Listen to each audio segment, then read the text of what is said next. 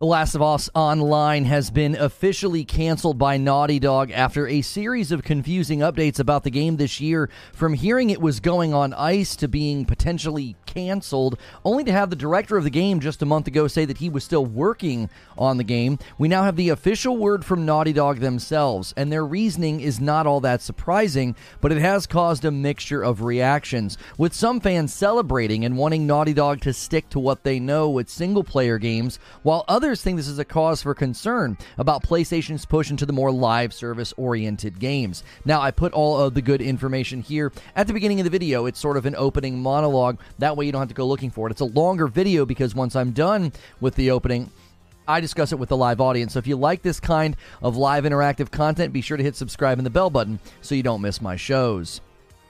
So it is now official that The Last of Us Online is canceled, according to a lengthy blog post from Naughty Dog. 4 years ago, they said that The Last of Us Part 2 would not have factions because it had grown into something that they felt should stand on its own, only to have Bungie question the game's longevity, which resulted in the game being put on ice. But it seems that Bungie's input led Naughty Dog to other conclusions about the game. So the first thing I want to do is look at their blog post as well as their reasoning behind this. But then I want to look at the reactions. Some of the reactions are not in line with what I believe about the project given the timeline from Naughty Dog. But I also want to consider the wide array of response we are seeing to this announcement. Lastly, I want to tell you what I think. In my previous coverage, I expressed concern that this project was headed to cancellation, or maybe even a complete revamp, never showing up as they intended. But there's valid concern about the PlayStation Studios, who primarily make single-player games, trying to pivot into live service. And I want to talk about that a bit as well. But first up, what happened? Well, on December 14th of 2023, Naughty Dog published a blog entitled An Update on The Last of Us Online. In it, they officially announced that, quote, "We've made the incredibly difficult decision to stop development on that game."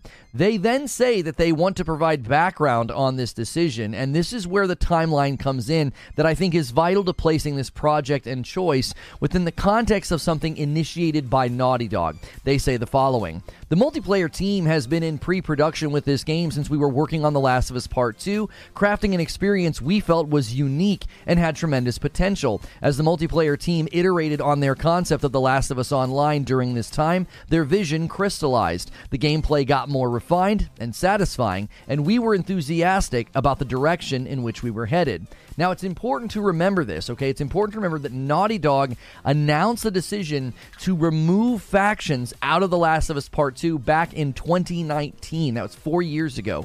This means it predates the live service push from Sony that was announced in early 2022, and then the financials were outlined for that in a webcast put on by Sony in 2023. Now, I draw attention to this because I believe the true test for Sony's live service games is still ahead of us, especially when you read what Naughty Dog said next. They said, "In ramping up to the final full production, the massive scope of our ambition became clear. To release and support The Last of Us Online, we'd have to put all our studio resources behind supporting post-launch content for years to come, severely impacting development on future single-player games." I'm just going to pause here. I meant to read this all as one quote, but it just dawned on me. They're talking about supporting with post-launch content, which was a direct, likely response to Bungie's concerns about the fact that they weren't sure if this game was going to last. They continue, "So we had two paths in front of us: become a solely live service game studio or continue to focus on single-player narrative games that have defined Naughty Dog's heritage." Now, this is extremely important in the larger picture of live service games, something I hope that is informing Sony's future decisions and projects. Launching and supporting a live service game is not easy, and I would imagine that Bungie's input on this is part of what led to the decision. If they doubted the longevity of the game, they may have given a basic outline of what longevity and support would look like, making Naughty Dog just pump the brakes. Like, well, we don't want to do that. Again, I originally covered this and said, I think Naughty Dog stepped into a world they simply don't understand. They likely can make a very good game mode, but live service is a different animal entirely, and they were likely not equipped to support it with ongoing plans, support, and bandwidth. This likely means it was basically canceled when they put it on ice earlier this year. I remember looking at the QA workers being laid off. Employees had been moved to other projects, and I thought, this really sounds like a canceled project, or at the very least, a completely rebooted project. But then recently, when we covered the director saying that he was still working on it, I thought, okay, I guess there's a variety of ways this plays out. But even in that coverage, I kept saying, there's a distinct possibility that this game gets canceled. I just didn't have a good feeling about the project given the mixed messaging we were getting on it. Well, it turns out cancellation was the only option unless they wanted to become a live service studio. Needless to say, this has sparked a lot of reaction and a lot of feedback from the public. So, what are people saying? Well, the first and pretty common response that I'm seeing is, hey, this is good. Naughty Dog needs to stick to single-player games anyway, and I actually agree with this to an extent, especially given what Naughty Dog said.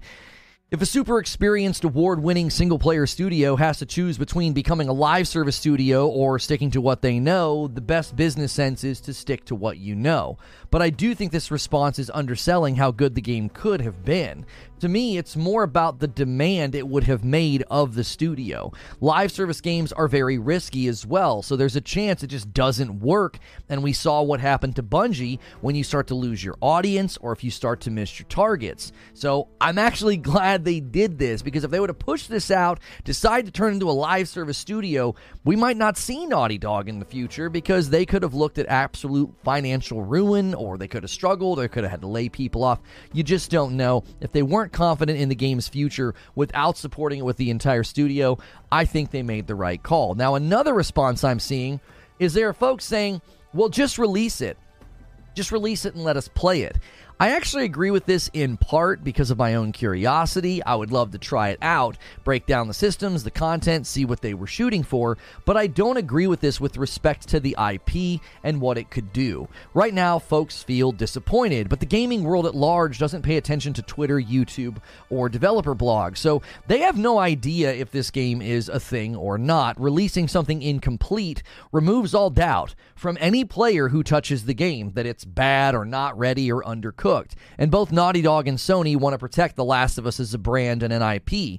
The show had a direct impact on game sales, and after the abysmal PC port, I don't think they want any more low-quality releases of anything attached to The Last of Us. Now, some responses I'm seeing don't seem to be considering the timeline that I outlined earlier. I'm seeing folks say things like, well, Sony doesn't know what they're doing with live service, or Sony's live service plans have failed. I believe this timeline that I've outlined with Naughty Dog shows that the decision was made well before any live service push from Sony. And they also seem to have some level of autonomy to say, no, we are not going to become a live service studio. I would imagine Sony would support that decision given Naughty Dog's history with the platform. I also believe that many are jumping the gun on decrying PlayStation's live service push as a failure. It was only announced in early 2022, and just this year in 2023, they outlined the increase in funding. Games simply do not launch that quickly. We get press releases and announcements for games all of the time. We don't conclude that the studio or the publishers are failures 12 to 20 months later when nothing has come out yet. So I think the Sony live service experiment hasn't been truly tested yet. As far as I can tell, Helldivers 2 will be one of the first games. And we know that Sony has already lowered the expectation from 12 games by 2026 to just 6 games, with the other 6 potentially going through similar evaluation processes that Naughty Dog went through. I totally get why folks are quick to rush to judgment of live service games or live service plans. There's a growing animosity toward live service games, and not without good reason. Many have failed, or they have practices with FOMO. FOMO is fear of missing out, and they leverage that against the players very often, or microtransaction practices that many gamers dislike. But from my perspective, live service games will be a part of the future of gaming. The evolutionary steps to getting it right or trying different formats will be the key to success. So I get why people don't want to see a live service push, but I think we're jumping way too quickly to say that the plan has failed when nothing's really come out yet.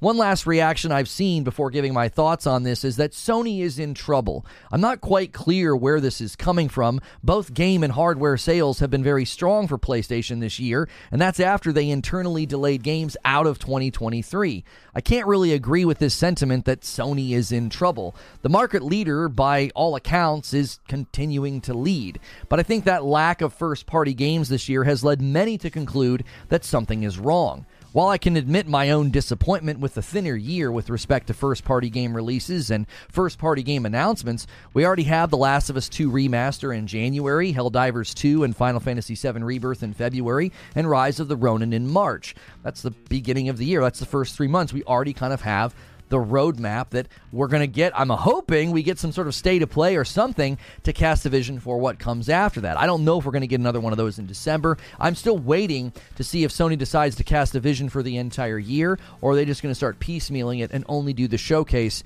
in the summer. Now, granted, Final Fantasy VII Rebirth is not a first-party game, but it's functionally first-party, and we're still waiting for release dates for Concord and Foam Stars. Pursuing, I think if you just go and look for a list of games coming in 2024, there were a lot that I noticed are also just coming to PS5 and PC, like Pacific Drive, Ultros, Baby Steps, Earth Defense Force 6, Forever Skies, Raven's Watch, and Towers of Agasba. That's just to name a few. So for PlayStation owners, I don't see a cause for concern here. I know people are upset. I get it. I thought this game was going to be potentially pretty cool, but it's just not coming out. I don't think we need to decry the platform as failing or in trouble. Unless you were really looking forward to The Last of Us Online, I do understand that disappointment and anger, but I don't think we need to jump to those conclusions, which is time for me to tell you what I think. From the very beginning of covering this game, I was worried that Naughty Dog had stepped into something that they were not equipped for. It was easy to look at Fortnite exploding throughout 2018 and think, hey, we can make a mode into an ongoing game and make a ton of money in the process. It doesn't surprise me that the Battle Royale for Fortnite lands in like 2017, it explodes in 2018 and 2019, and that's around the time that Naughty Dog made this decision. It's hard to fault Naughty Dog for this when so many other studios tried to jump on the Battle Royale or the live service bandwagon. This is an industry where sometimes you place bets and you win big, and other times where you lose it all. Thankfully, Naughty Dog is in a position where they can back away from the project and not face financial ruin or serious layoffs. In a year where overhiring from 2020 and 2021 and missing sales targets or poor decisions from leadership has led to massive layoffs in the gaming industry and the tech world at large, I think we should be glad that Naughty Dog was able to make this decision as opposed to the alternative of, oh, well, let's just shove it out and then suffer financial damages. Launching the game, having it fail, and suffering that financial fallout would not be an ideal situation, and we'd be looking at another company probably having to lay people off. I also believe that the greatest piece of insight we got from this is that you can't just throw some of your studio at a live service game. You've got to be all in, which is raising concern about the other projects for PlayStation Studios working on multiplayer or live service games. I saw an article by Game Rant saying that, well, this could mean Guerrilla will face similar challenges and problems with their Horizon multiplayer game. Well, late in 2022, it was reported that Sony was working with NCSoft and having them help with the Horizon MMO. Now, that doesn't mean that Guerrilla isn't having to make changes because they aren't completely disconnected from this. According to Xfire in July of this year, Jan Bart Van Dijk was speaking with Games Radar about this, and Xfire reports this. It's a whole new challenge, Van Dijk expressed, highlighting the grandiosity of transitioning the franchise to a multiplayer experience comparable to the original development of Horizon Zero Dawn. This shift in part of the 16 active plans it has on the docket for the Horizon franchise's expansion, promising fans an immersive and extensive universe to explore.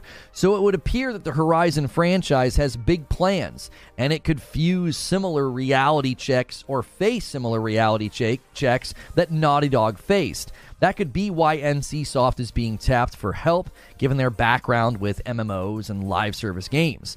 That, I think, is the biggest takeaway for Sony in the Naughty Dog announcement. Asking developers with a history of single-player games to pivot to live service or multiplayer, it's not going to work without proper support or outsourcing. ZeniMax made this mistake when they asked Arcane to make Redfall, and Naughty Dog thought they could take a great mode and launch a live service game, only to find out just how demanding they are. This is also eye-opening for gamers. We're quick to criticize and chart all the failed live service games that are out there, but Naughty Dog is pulling back the veil on why that probably happens more often than not. It's a caution sign to Sony, or really any studio, who thinks they can build a live service game. In my previous coverage about this, I said that the next stage in live service evolution should be one that is focused on being a content-driven model rather than an engagement funnel model. And what I mean is this: free DLC modes with rogues that extend the life of a single-player game may be the beginning stages of what I'm talking about. Live service games that depend on engagement funnels to be full of players, that's massively risky. And as Naughty Dog learned, they require the entire studio to support it. And once the player funnel starts to dry up, it has a compounding effect on the game. Less people playing means the game has to start to feel a little bit empty. So then matchmaking can take longer. Well, and then you get region mismatch, and now your connection quality is poor. Or maybe your friends list is just sort of drifting from the game because it's not as fun as it used to be. This causes more people to stop playing, which exacerbates all the problems that I just listed. Longer matchmaking times, connectivity problems. But a content-driven model could help push sales, microtransactions, as well as keeping the game relevant.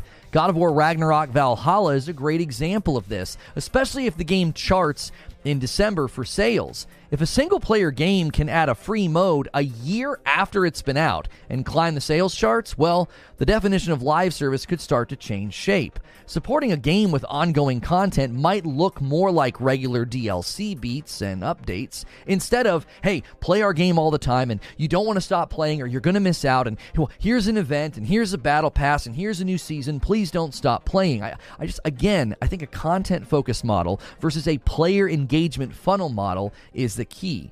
That doesn't mean you can't have live service games that rely on player funnels, but I feel companies will start to prefer games that don't live or die if players drift away from the game for a little while, as well as the need to constantly support the game is just overwhelming to many studios.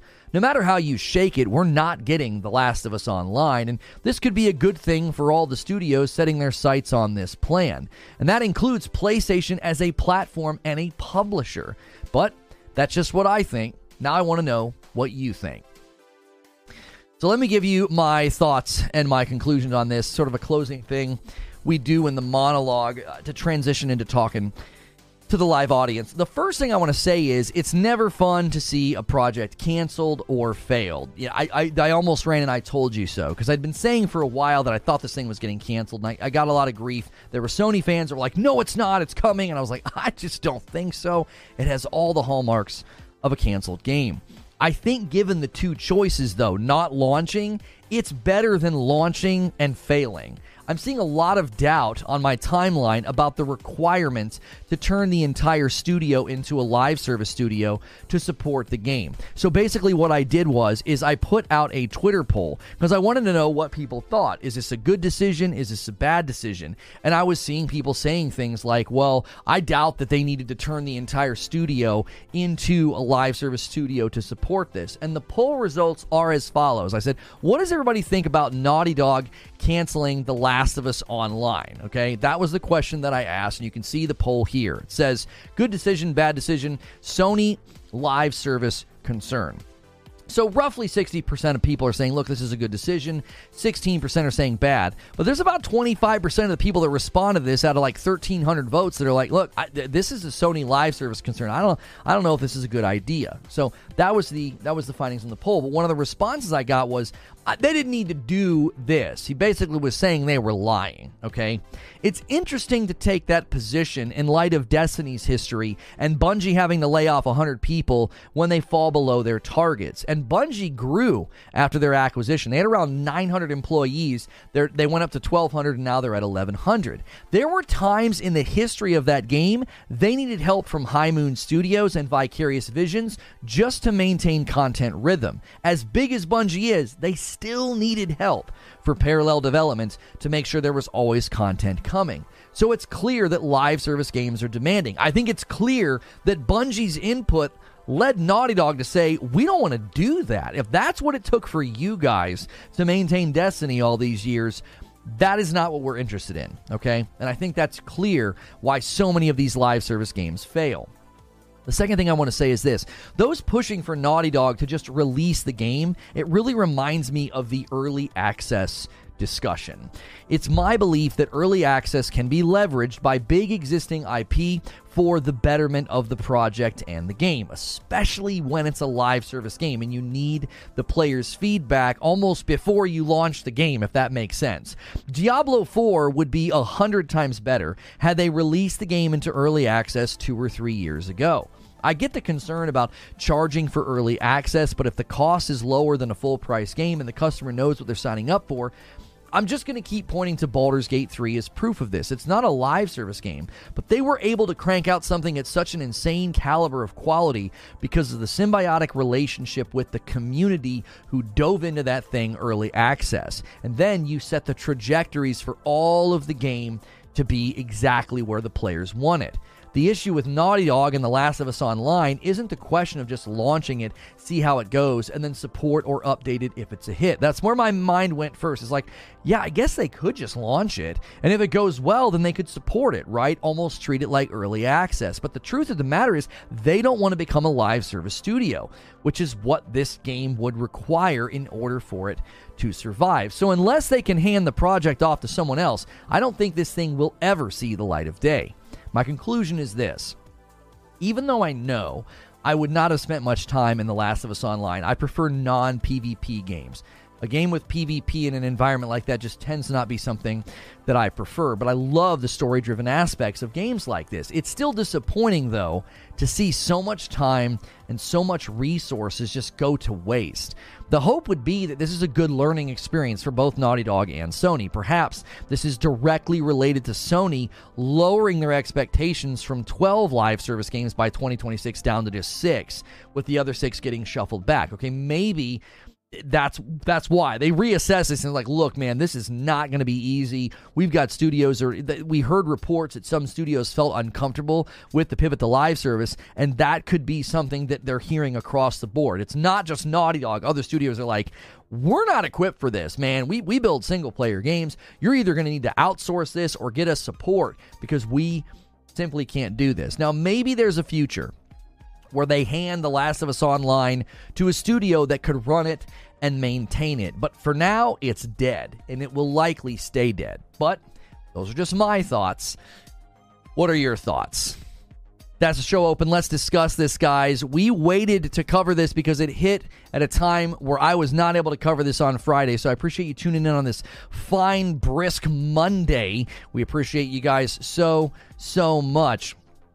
And this one here, I think, is largely going to influence the future of live service games that PlayStation tries to put out. That's what I believe. I believe that they absolutely stepped into a world they were not prepared for. It's like, hey, our mode's good. People will like our mode. And Bungie walks in the room and is like, yeah, but what are you going to do in month 3 and 6 and 9 and 12? Who's making that content? Where is that content? What's the timeline of completion of that content? And they were probably like, what are you talking about? Like, they were not prepared to support a game like this, and when they realized the level of bandwidth that it would require, they said, no, we're out. That's not what we want to do. That is, and I think other companies that have been trying to do live service, I think this is why their games have failed. I think they step in thinking, oh, you just do a battle pass, you just do seasons, you just do microtransactions, and it's so much more than that, and the workload alone is likely pretty heavy. Again, I referenced the time period in Bungie's history where they had to use Vicarious Visions and High Moon Studios just to get the seasons out the door, and it's like, I don't think you can step into this world haphazardly. Han shot first, and so did you. Thank you so much, DK Bager, with the first gifted member of the day. You guys are back at 2,000 members, and we were pushing for 2,500 for community game night. We fell a little bit short of that. You're back down to about 2,000 members. I will not sing on Friday night and do a Night of Frickmas. I won't do it if we don't hit it, because that's not something I want to do. If you want to make me do that, it's just like the Just Dance streams. I've lowered goals in the past, but I don't want to do that. You're going to have to really twist my arm, quite literally, to get me to do it. So you're going to have to aim big if you guys want to go from 2K to 3K this week. Stranger things have happened on this channel. We've had bigger jumps than that before, but that's what it's going to take if you want me singing Christmas carols on Friday night for a Night of Frickmas. Zippy Narwhal with a $5 super chat tip says, my frustration is that we didn't get OG Factions in part 1 because a full Factions game is coming, and now we get nothing, pure mismanagement. I think you meant to say part 2. Part 2 was the game they took Factions out of and said that it was basically becoming too big. It was like becoming its own thing, and they're like, yeah, we can't just slap this in The Last of Us Part 2 as the game, was being developed. Bro Sexy with 18 months says, I'm bummed they scrapped the game, and I was very interested, but I'm glad they are smart enough not to continue something that just isn't working. Bring on the single-player Naughty Dog games. Yeah, in my mind, it's one of those things where if they're saying they don't want to do it, then why would we want them to do it? Like, that's been my point with a game like Redfall. That's been my point with, a game like Naughty Dog's Last of Us Online. Is if they're like, look, man, we don't want to do that. We don't want to support a game like that with our entire studio. I think we have to say, sure, then don't. Do something else then. It sucks to see all the work scrapped. I don't know how many people have been working on it over the years. I don't know how far the game was in development, but it was like, I don't think that they anticipated the bandwidth required to support it. It took them 4 years to realize they didn't want to be a live service studio. I call BS, corporate speak, use live service buzzword to save face. That doesn't make any sense. Like, if you're trying to make sense of the situation, what you're saying doesn't make any sense. They made the decision in 2019 to separate it as its own thing. And then, as they're getting close to being like, hey, this thing, and Druckmann said, wasn't it Druckmann that said it was like their most ambitious thing that they had ever built? Bungie takes one look at it and is like, this doesn't feel like you guys have something that's going to last. They were worried about longevity. They were worried about longevity. Because it's like, if you're not equipped to build the content, you're just building a mode. I don't think that they're doing corporate speak. I think this is a direct result of Bungie's oversight. Bungie walked in the room and said, okay, cool, you got a great concept. Where's your content plan? Where's your content plan? And if you're going to do a content plan, here's a mock content plan of what we did with Destiny. Here's what it took. And they were like, we're not doing that. I honestly think that they had delusions of grandeur. Like, we were going to push out something because The Last of Us is a popular IP, gives them some hubris and gives them some overconfidence. And they're like, yeah, we're just going to shove this out and we're going to say, we'll have this small team over here support it. I think that they completely overestimated what it would take to get a game like this going and off the ground. I don't think they're just like lying to us. The game was clearly built with the one leaked screenshot. Like, they have something. I don't think, and this is the problem with live service games in general. Their success and failure is not determined on quality. It's determined by longevity. That's a different metric entirely. You could play an amazing game right now by some small studio, and it's balanced, and it's fun, and it's got super dope maps. You're like, this is really original. But if they're not equipped to have that thing go the distance, eventually players will stop playing. Eventually the player pool dries up, and you're done. Like, you're done. It's like, well, it's not going to work. What are we going to do with it? Now, what Erodimus is saying is something I actually thought they might do. They would take it and put it in The Last of Us 2 remaster. At the time, I was calling it the director's cut because I figured start calling everything a director's cut, and then you can add new things, or you can update features, and then you charge existing people $10. Now, I speculated. I said that's what they're going to do. They're going to call it the director's cut, and they're going to let people upgrade for $10. Well, they're calling it a remaster, and they're letting people upgrade for $10.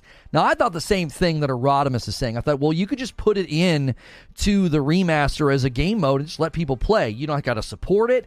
I'm not that you don't have to support it. You don't have to support it with like ongoing content. You don't need battle passes and everything else. Just like let people play it. More than likely, the problem is that's bandwidth they don't want to allocate. They don't want to allocate people to manage the servers. There need to be likely patches and updates just to make sure it's running well, debugging, whatever. And they're like, we don't want to do that. It also doesn't seem like they even consider that in the pipeline, because they built a rogue mode for The Last of Us Part 2 remaster. They built a rogue mode. So it's like they went in a completely different direction, as far as I can tell. I mean, they didn't come out and say any of this, but it's like, I don't know how else you view it. They did a remaster, and they said, hey, we're going to give you a free rogue mode, and I think internally this was meant to be like its own thing. Eugene says, I already had my meltdown last time this topic came up, but the mistake was allowing it to grow beyond being capable of including it in The Last of Us Part 2. I just think everybody was staring at the gaming landscape in 2018, and I think they were saying, the landscape's changing, let's try to ride this wave. I truly think that. I really, really do. I mean, we don't have Titanfall 3 right now because of that. Yo, what's good, Feed? I see you in the chat. We don't have Titanfall 3. We have Apex Legends instead. Like, we had Realm Royale and a batch of other battle royales that just fell by the wayside. It's really hard to fault them for being like, yo, this game, all it takes is one guy going in the office at any modicum of leadership level, and he says, you guys seen this Fortnite game? I feel like our new version of Factions could be like that. I feel like it could be a huge hit all on its own. And that just starts cooking up ideas about, you're right, The Last of Us is a hugely popular name, and we've built this really good mode. You're right, I think we could. And they start iterating on all the different things they'd like to do. And man, they were probably off to the races. They thought they had this amazing, amazing hit on their hands. Yo, Ragnarok comes in with a gifted member, second gifted member of the day. Every 25, I give 5 guys. It's a joint effort. I pay it forward. So if we hit 25 new members on a day, I give 5 back. We've had some huge days. And if you guys can get it high enough this week, we'll do a Night of Frickmas this Friday, and I'll be singing carols and having drinks with you. Do people update Ghost of Tsushima Legends? Why couldn't they just emulate this? Just offer some goodwill if they were opting out of the games of service proposition.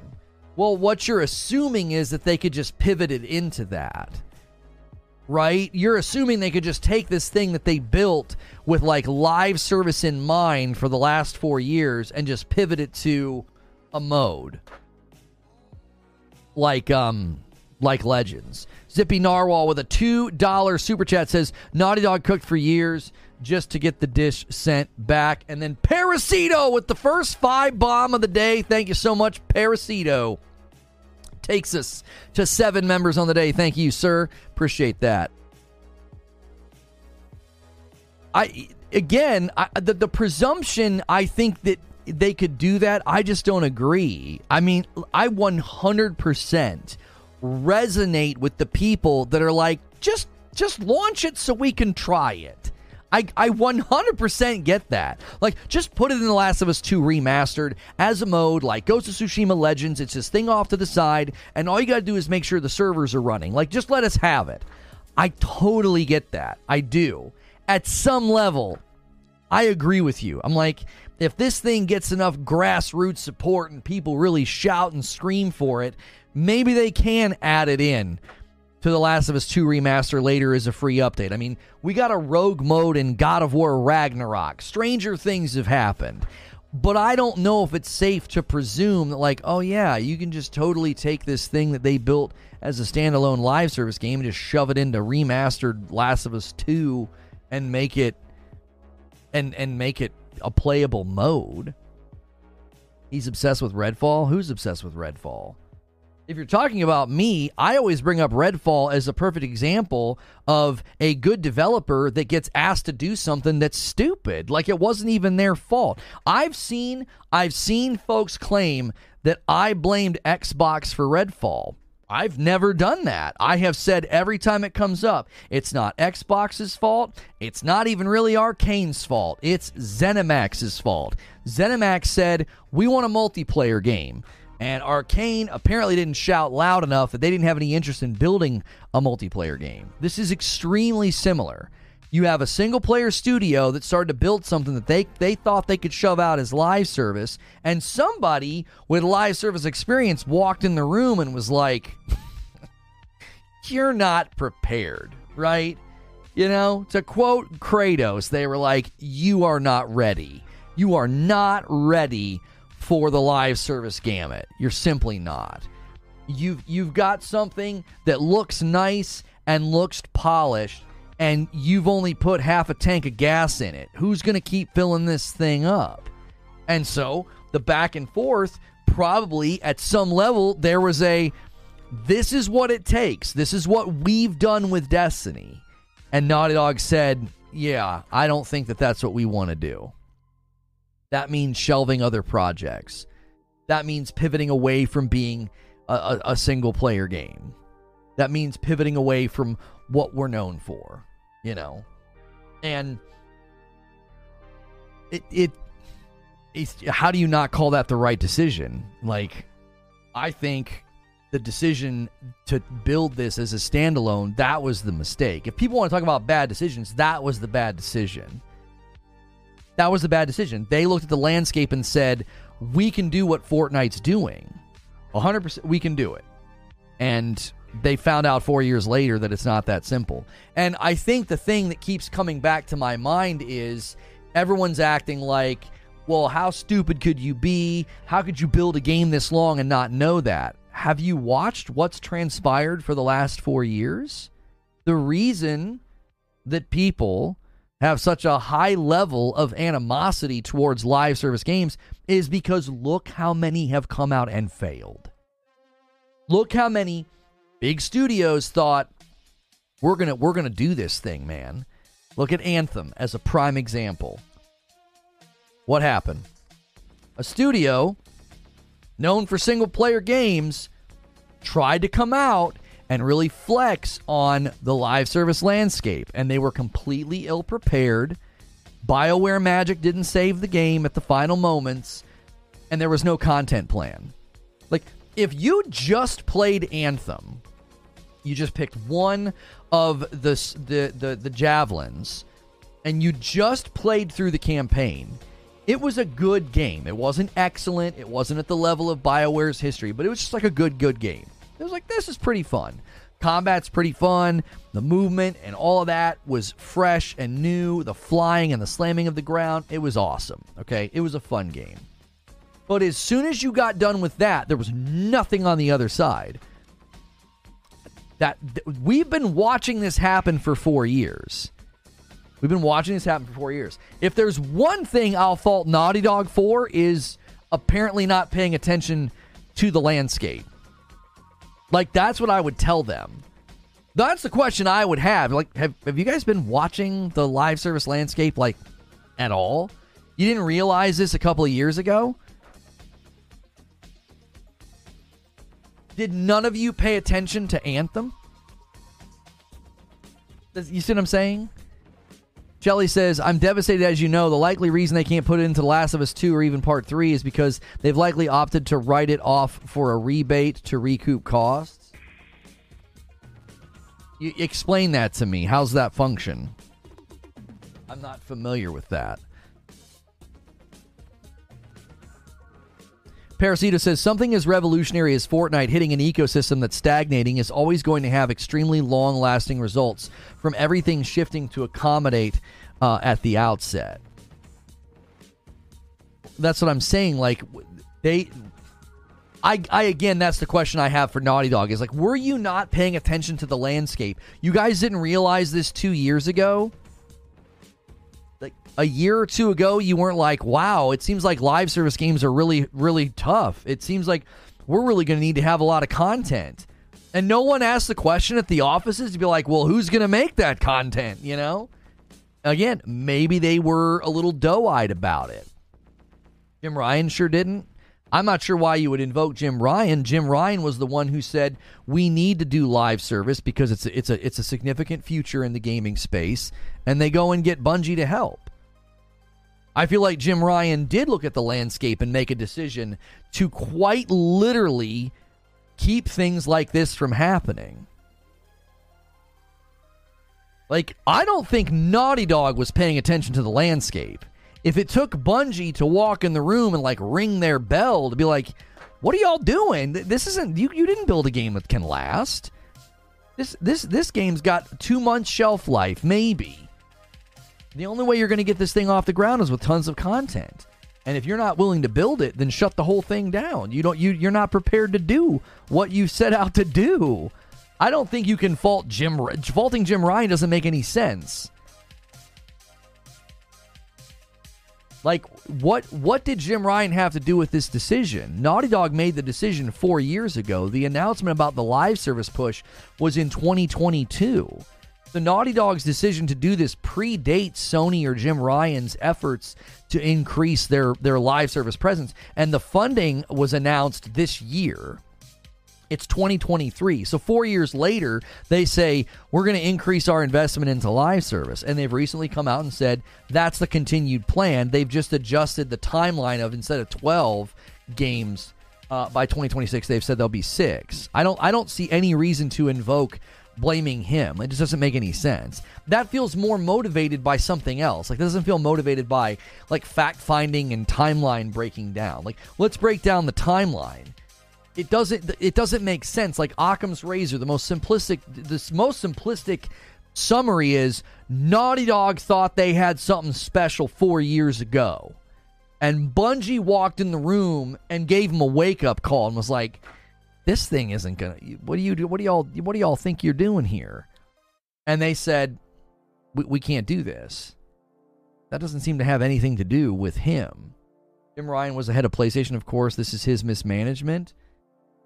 Again, I just think the insistence on blaming Jim Ryan or Sony is more driven by antagonism toward the console. That doesn't line up with any of the logic of the decision making. Naughty Dog seems to be functioning pretty autonomously in this decision. 4 years ago, they decide we're not going to ship it with The Last of Us Part 2. And then, what's Jim Ryan do with management? Seriously, analyze it. What's he do? He brings in a company to assess the quality and the viability of the live service games. And what's the result? Your game's not going to last. That actually sounds like good management. Now, it's too little too late for a game like Factions, but the play that he put in place comes well after Naughty Dog's decision. So if Naughty Dog makes this decision internally, and they're allowed to do this, as far as we can tell, these companies are not functioning at the behest of him. Like, hey, is this cool if we do this? Is this cool if we decide not to do this or to do this? I don't think so. I don't think it's run that way. These companies don't operate. You'd never get anything done. If every major decision like that, they'd be like, well, we got to go ask Big Jimbo about this. The point of the live service push from Ryan is, if we're going to do this, we need to have somebody like Bungie ensure that we're ready to go. More than likely, this was the result of analyzing the landscape and saying, almost nobody's surviving the live service gauntlet. These guys have. Well, Bungie's in such a bad state right now, they have no right to talk. They're the best people to talk about a live service game right now. They're the best because they've got 9 years and they seem to be on the decline. That's great insight. That's insight you can't, well, I mean, you can buy it because Sony bought it, but that's crazy insight into, well, how do you successfully do this? Let's say you have a live service game that essentially their plan is to survive for 5 or 6 years. Well, Bungie could tell you exactly how to do that.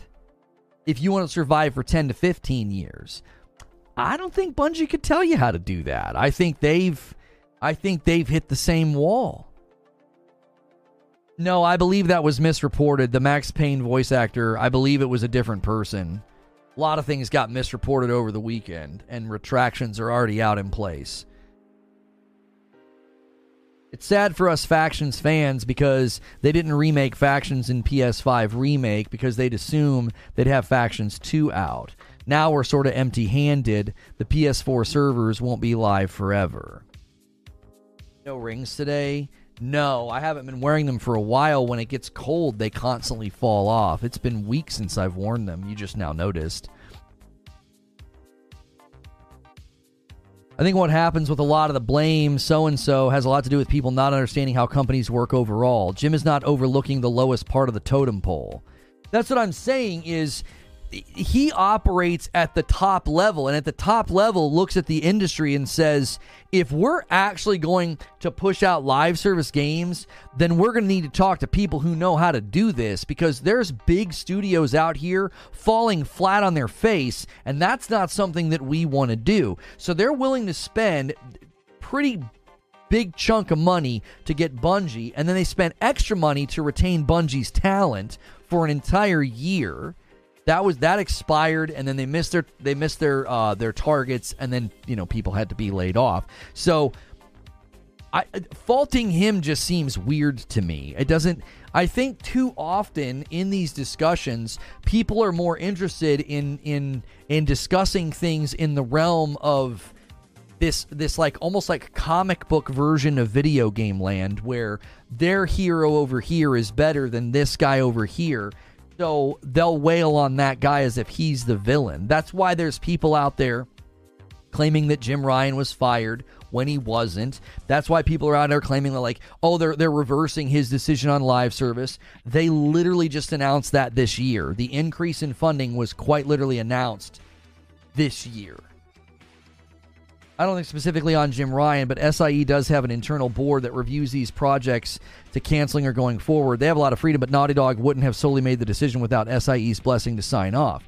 Right, but it's such an easy business decision to make. You think SIE is going to say, no, turn your entire studio into a live service studio and cancel all your single player projects. You're better known for single player projects, but like, of course SIE signed off on this. The point I was making is SIE or Jim are not the causality here. Everybody always wants to misdiagnose and say that guy at the top's a causality. They do the same thing to Phil Spencer. They act like Phil Spencer is basically every developer and every engineer on every project. And it's like, that's just not how these systems work.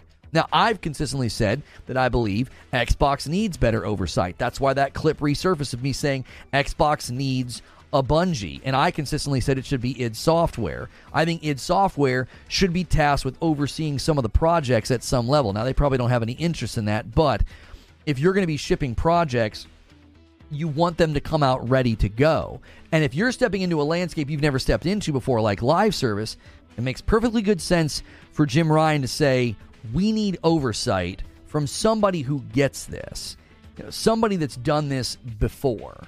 Instead of just being like, well, let's just play the numbers game. Everybody else played the numbers game. They just tossed out as many live service games as they could, as many battle royales as they could, and we just, people just hope for the best. And it just didn't work. Plenty of live service games failed because they either didn't have enough content or enough players.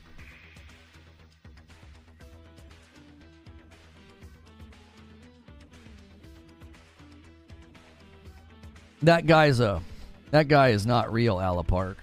He's been called out before. I'm pretty sure that's a fake account on Twitter. I don't think that's a real guy. When Redfall failed, Phil Spencer took responsibility for that game, but you can't put this management on Naughty Dog game at Jim Ryan feet. Well, those are completely different scenarios, Erodimus. Those are completely different scenarios. If this game, if The Last of Us Factions would have launched and was garbage, you better believe I'd be looking to Jim Ryan to be like, yo, what's with the internal, you have these internal mechanisms to make sure this doesn't happen. What's going on?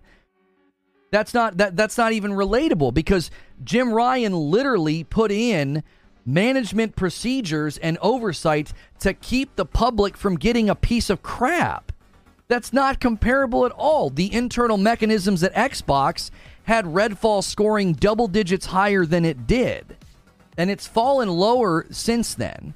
So it's more than double digits below where their internal mechanisms had it landing. That's why I said they need a Bungie. If you compare the two, it's not comparable at all.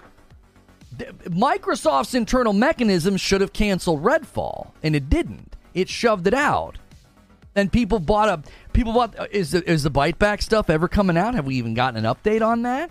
What about all the people that bought the Redfall bite back edition? Are they going to get their stuff? Now, you brought up Redfall, and you brought up how Phil Spencer took responsibility for that. Yes, because they launched it. A canceled game so that nobody buys it, nobody spends a dime in the game, nobody gets taken for a ride. Jim Ryan doesn't need to come out and say, yeah, sorry about that canceled game, that's on me. What the frick? What? That wouldn't make any sense. That's literally what these mechanisms are for. Like quality assurance mechanisms that ensure games don't launch in the state that Redfall launched quite literally requires, yes, ownership from the leadership to say, yeah, this is not a good look for us to launch a game this bad. It's completely different. It's a completely different scenario. I would rather any of these companies, it doesn't matter who it is. We'll take my favorite game as of late. One of my favorite games as of late. I'd rather Sucker Punch cancel the next Ghost of Tsushima instead of launch one that scores as bad as Redfall did. Don't even ship it. If it's going to launch and score that poorly, just shut the whole thing down. Don't push it out. Don't sully the brand. Don't sully your brand. Don't even do that. Don't even do that. Like, I would much rather Sucker Punch be like, this thing's a disaster. It's been mismanaged. We tried to incorporate all this multiplayer crap, and it ruined the game, and it ruined the engine, and it's going to get like a 40 or a 50 on Metacritic. That's where we think this thing's going to land. That's how bad it is. I'd be like, then cancel it. Don't just shove it out. I don't want that to be the history of Ghost of Tsushima and Sucker Punch. Redfall, even at a 6 out of 10 game, is still okay, to be fair, partly because of subservice. Acting as if that game's okay is an insult to players everywhere. It was a piece of garbage, and it wasn't ready to launch. It wasn't even prepared for launch. To act like it's okay, it only got a 6 out of 10 because there's people in there that were giving it 8s to keep the score from falling into the abyss. It doesn't have a 6 out of 10 from the users. They matter way more. I enjoyed Redfall more than Baldur's Gate 3. I mean, I don't know what I don't know what wavelength you're on, but okay. That's like saying you enjoyed The Day Before more than God of War. It doesn't even make any sense. The point is that I would much rather a company have mechanisms in place that keep me and the public from buying and playing crap.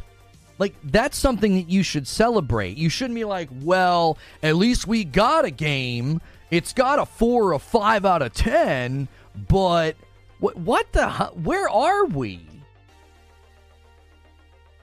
Like, why would that be better? Like, the people that are, like, telling Naughty Dog just to release the game. Like, what? Why? It's clearly not ready. It clearly would look bad. It would look bad on the company to push out the game. And then what's the headline? What do you think the headline is? In a month, Last of Us Online player pool plummets. Last of Us Online player count cut in half. Like, you see what I'm saying? Like, that's not, you don't want to do that to your brand.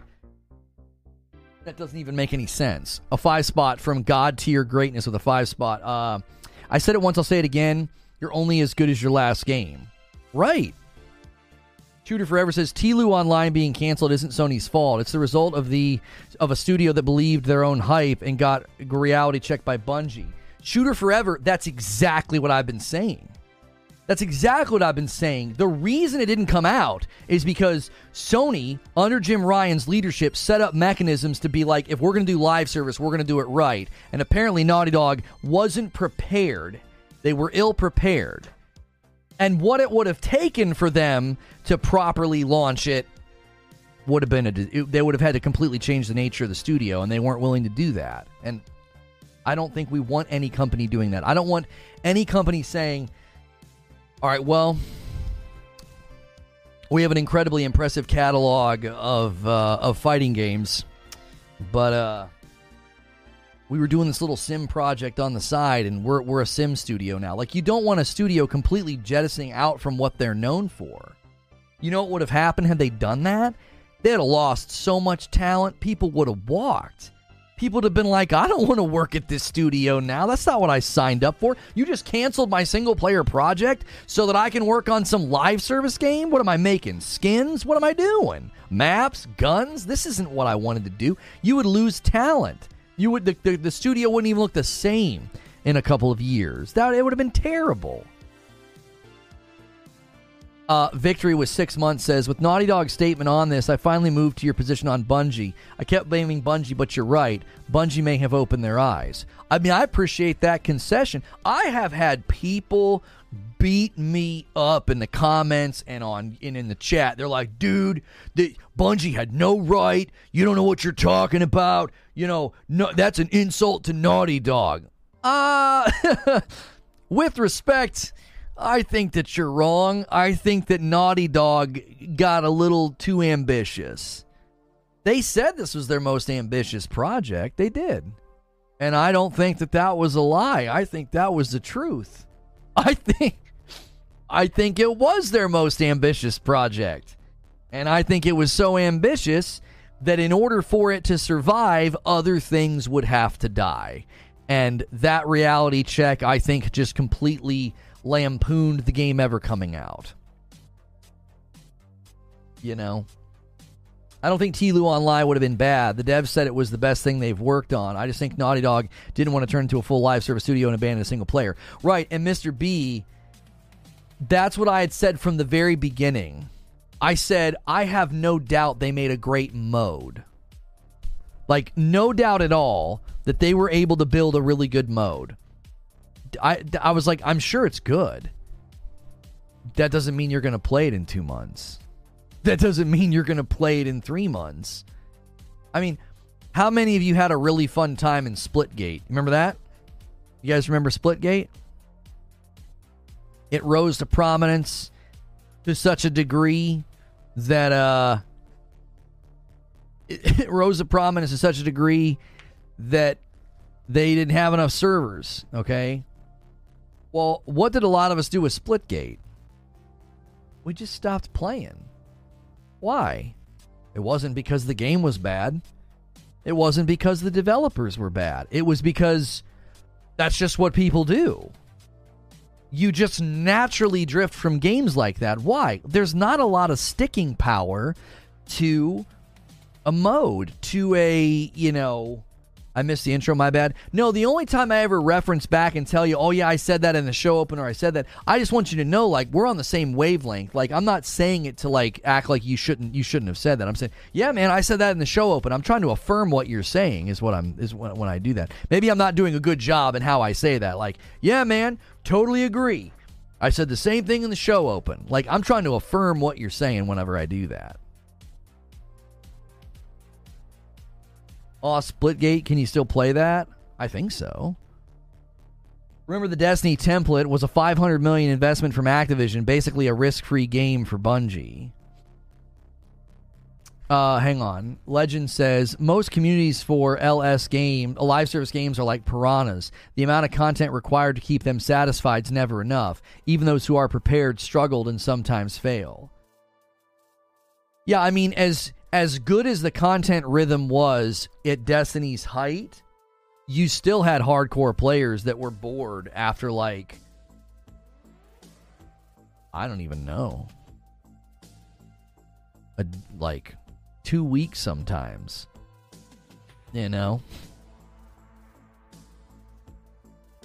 Rock said he's going to be doing Justice League for years, so we're likely not getting any more from them anymore.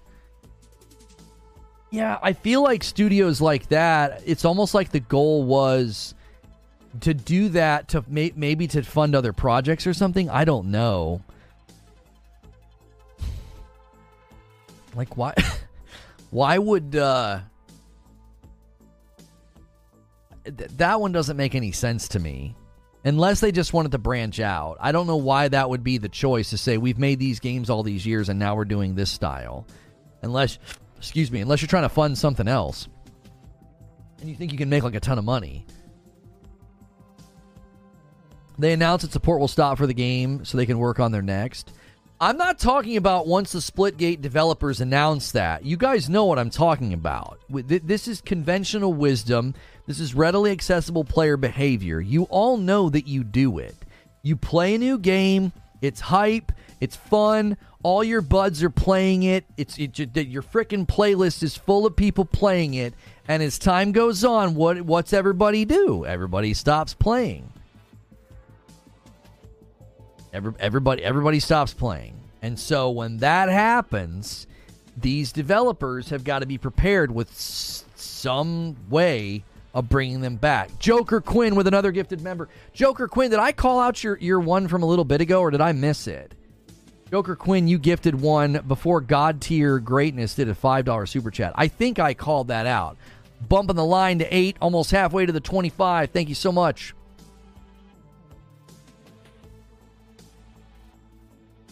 Ryan made a decision on changing Sony's focus based on making more capital that went against Sony's established model, and even Naughty Dog was developing TLOU 2 since 2014. Jim Ryan did not make a decision to focus on more capital that goes against their established model. That's incorrect at a financial level. That's not true. Their webcast this year showed that their investment in the traditional model and traditional games is increasing. It's going up to higher than it's ever been. And they are also increasing huge, significant amount of money into live service. So what you're saying is simply not true. See, so many people do this. They set up what is it's what's referred to as a false binary. Like you're setting up like it's black and white. So because, and a lot of people believe this, they believe that because they're increasing their funding in the live service games, that traditional games aren't getting any more funding. Like they're shifting away from them. Like it's like, no, it can be what's called a both and. This is not an either or. Okay? Either we do live service or we do traditional. No, it's not either or. It's a both and. We're increasing our funding in traditional games and we're going to increase our funding into live service. It's both.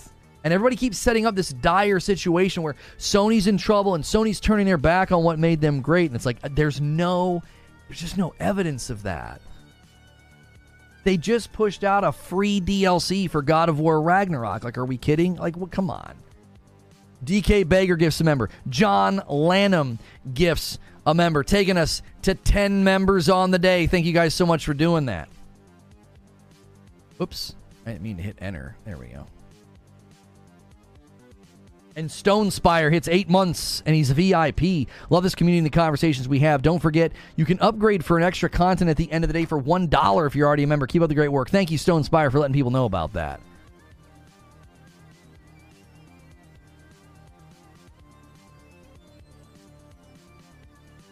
There was a developer who was working on the game who's currently at Firesprite. Said it was the best multiplayer game they'd ever played. It's a shame.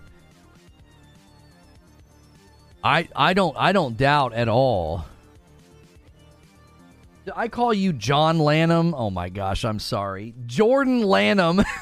John Lanham, that's me. I'm like trying to look back and forth from chat to OBS. Oh man, I'm sorry about that, Jordan. Guys, we are 1 hour into the stream. Do me a favor, smash that like button. Almost 600 people here. We should easily have 300 likes by now, so let's push that number. A lot of the times it's not been saving your like, so if you're lurking and you're going through that ritual, make sure it saved your like button. YouTube's been kind of messing with the front end, and it's been messing some certain things up.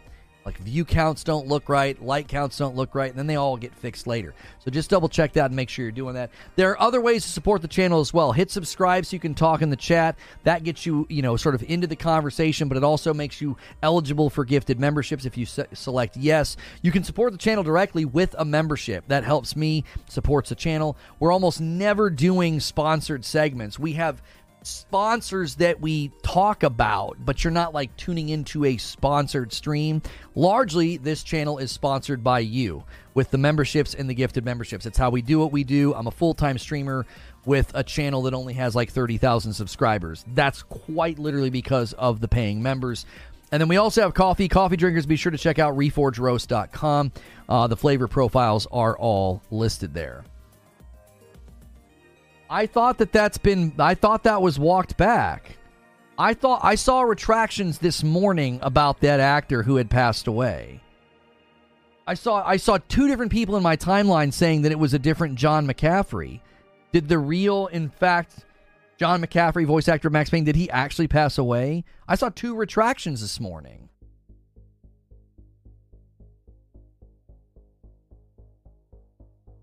Players want more from the games, and some sort of live service makes sense. Console sales are not growing at a rate gen on gen to support the dev of some of these AAA games. Hang on. Oh, console sales not growing at a rate to support the dev costs of some of these games? I don't understand what you're saying. Console sales are for PlayStation are exceeding previous generation. Why would that not be at a rate to support the games that we're continuing to get anyway? I don't understand what you're saying. We're getting games. We're getting AAA games. We're getting AAA budgets. A 2-spot from Victory. What could be the reason for not passing it off? Well, number one, you would need a studio the size of Naughty Dog to support it. You think there's a studio just sitting around not doing anything? They're just like, hey, we're not doing anything. We'll take it. I don't think it's that simple. Oh, it broke 15 minutes ago. Oh, I saw tweets hours ago. I saw somebody retracting their tweet and saying that it was a different James McCaffrey, and that they had made a mistake. Maybe they thought it was a mistake because it hadn't been confirmed yet or something. A lot of times when those reports about celebrity deaths and stuff come out, a lot of the times it'll come from, Twitter accounts where you're not sure if it's real. Because people do this, right? They try to fake celebrity deaths all the time. So, yeah, I saw two different tweets this morning of people retracting and saying that he wasn't dead.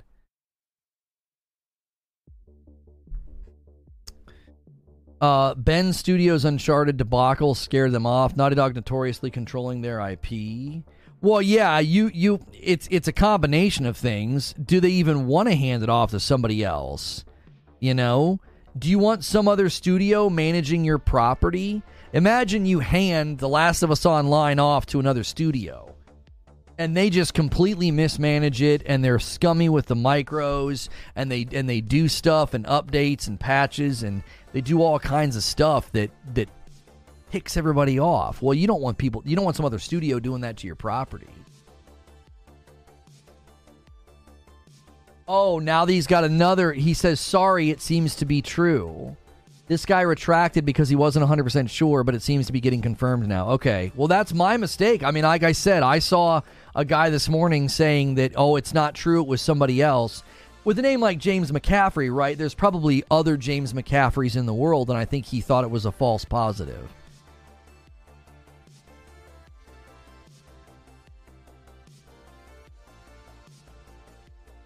Shelly says, so what does this mean for other live games from Sony Studios? Are they doomed? Will they ever do single player again? Is this why Horizon's outsourcing to NCSoft? Yeah, I made sure to include that in the show open, Shelly, because I think that's a really good question. I actually think Sony knew this maybe even before Naughty Dog did. I think they knew we need help. We need oversight, so they got Bungie.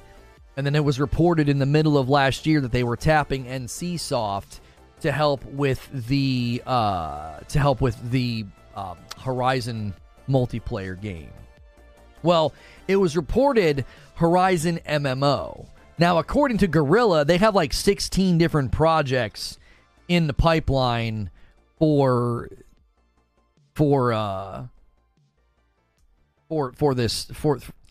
Horizon's property. 16 different. Why does it not let me middle click on these? It's so annoying.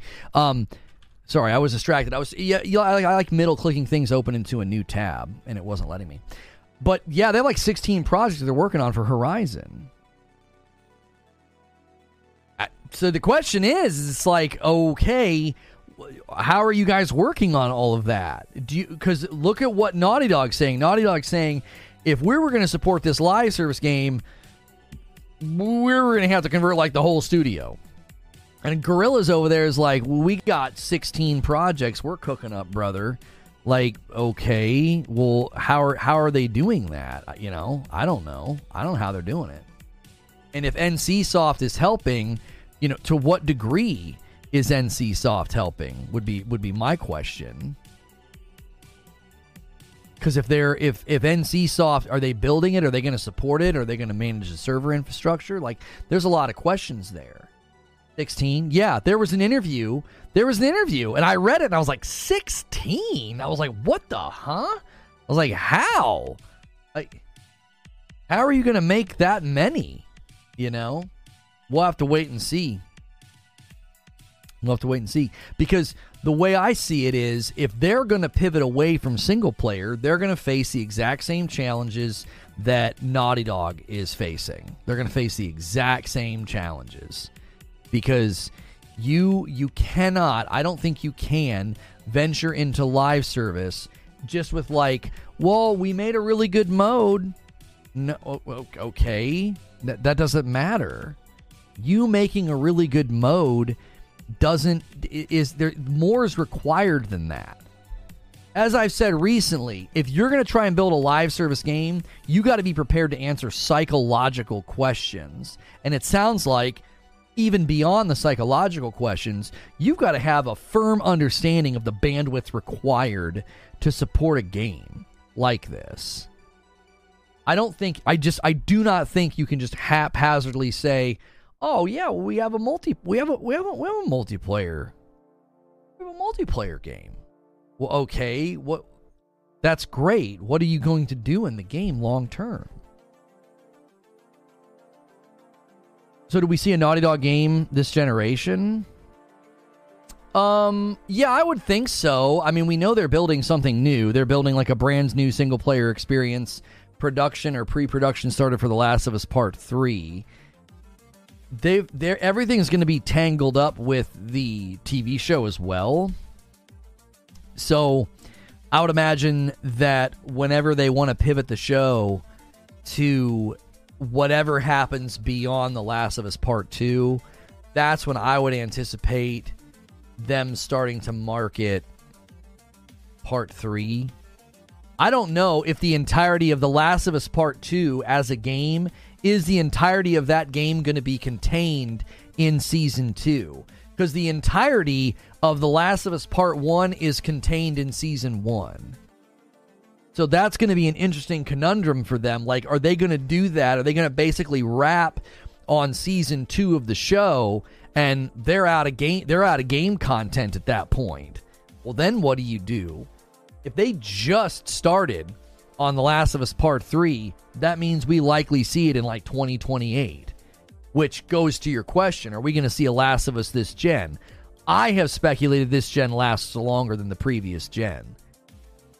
And I think when they launch the PS5 Pro end of next year, I think that's the halfway point. So I would imagine they don't even start marketing or talking about the next gen console until 2028 or 2029. And then Last of Us Part 3 could be a cross-gen seller. It could be a PS6 seller that still runs on PS5, but it could be like Ragnarok and Forbidden West were, where they tap into the new console's power. Oh, they said Last of Us Part 2 will be 2 seasons. Okay, thank you. I didn't know that. I wasn't following the show that closely. I mean, I watched it, but with the writer's strike, I couldn't look at any news about any shows or movies because it was always bad. It was always bad. I was like, I don't read any of this. It's depressing. All of our shows and movies are getting shuffled back because of corporate greed. Yeah, so, I mean, I would imagine that that's the plan with The Last of Us Part 3. So, yeah, you're going to get a Last of Us Part 3 this gen, but it's going to be a cross-gen title with the next console, would be my estimation. Now, whatever this other new single-player game that they're working on where they were like, let us cook, I think that drops this gen, but we don't know what that is. The PS5 Pro releases September of next year, according to Jeff Grubb. I mean, I was thinking it'd be holiday, but maybe September allows them to capitalize on the whole fourth quarter.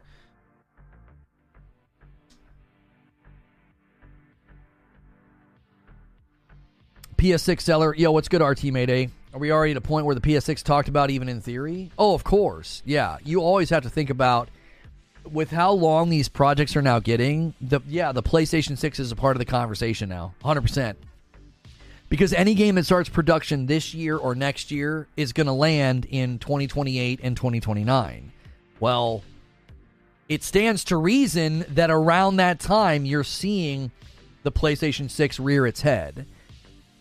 Because next year is 2024. I believe that's basically the halfway mark of this gen. That's what I believe PlayStation's plan is. And if that's the case, then PS6 is 2028, 2029, which means all projects currently starting right now, all big, large-scale AAA projects starting right now, they have their sights set on cross-gen. Unless the PlayStation 6 is further out, because I said I could even see them pushing it even further.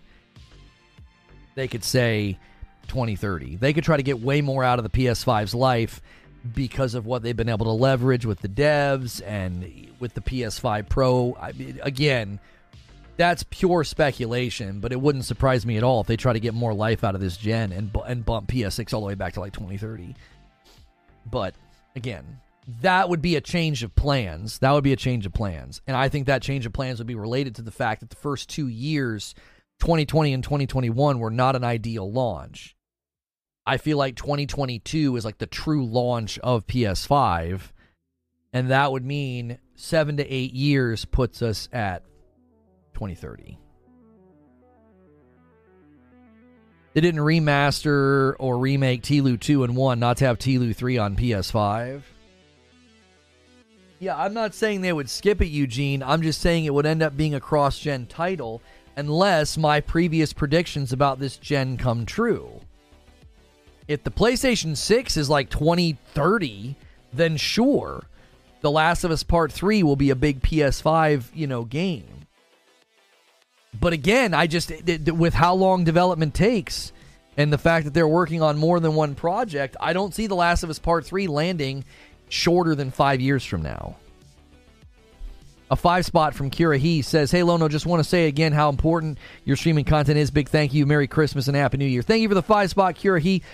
If you guys are enjoying the show, there's a bunch of ways to support it. The best way to support it is to hit the like button, hit subscribe, and then gift some members. You can gift a couple. You can do a single, like Kira He just did. Thank you so much for gifting a member, paying that forward to somebody else. Every 25, I give 5 members back to the community. We're maintaining and holding about 2,000 members, which is incredible. Not to derail the discussion, but I think PS5 Gen for Sony is going to be extended due to the lack of pressure from competitors to compete on power moving forward. I mean, I think that would be a factor, but I think what's more of a factor is the first 2 years. The first 2 years are more of a factor. Like, I wouldn't be surprised if that's a factor. If Xbox, in my estimation and in my predictions, they're abandoning the power narrative. Now, there's new rumors surfacing that they are going to have some really strong console coming. I think a lot of people are misfiring because the internal documents were unclear, and even Phil has said that their next piece of hardware will not be what everybody else is doing. I believe that's the cloud hybrid. I could be wrong, but that's what I believe. I believe when he says that, he's pointing to the next console being a different push from them. Now, let's just say that happens hypothetically, and there is no powerful console competing with PS5 and PS5 Pro. That could play a part in the gen extending. I think what primarily is going to cause this gen to extend is the first 2 years. I think TLU 3 is farther along than people think. I thought they indicated just this year that they started working on it. Is it okay for consoles to be that far behind PC hardware? Really asking. I mean, did it hurt the PlayStation 4? Has it hurt the Nintendo Switch?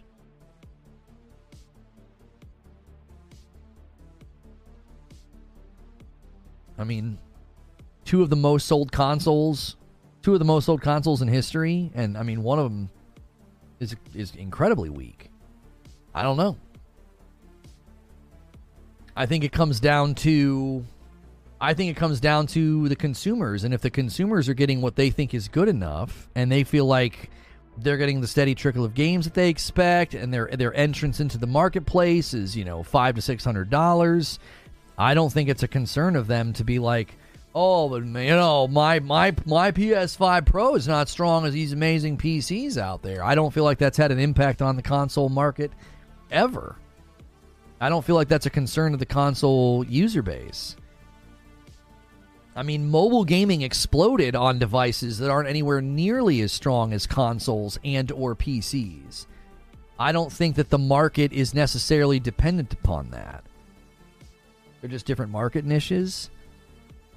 Right. The only way you would stop seeing consoles, get support as they lag behind in hardware is if there was a monetary reason, if the consumers themselves were vacating that portion of the industry and flocking to PC. PC gaming is growing at a far higher rate versus console install bases. It would only speed that up. Yeah, but again, I think it's just presumptive to think that because the PC market is growing, that other markets can't be running alongside of them quite successfully. PS5's on pace to outsell its previous gen. We have no idea what the next Nintendo Switch will do. I don't think anybody anticipated the first Nintendo Switch hitting 130 million in saturation.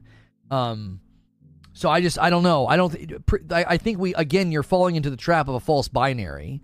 That if PC grows and PC's stronger, then this ecosystem over here becomes irrelevant. And it's like, that hasn't happened in the history of consoles, and that's always been the case. When the PlayStation 4 Pro dropped, it wasn't that hard and it wasn't that expensive to build a PC that was way stronger than it. It wasn't. And it didn't seem to matter. We're talking in another 4 years, though, right? And the PS5 ecosystem is built on a more premium experience. Yeah.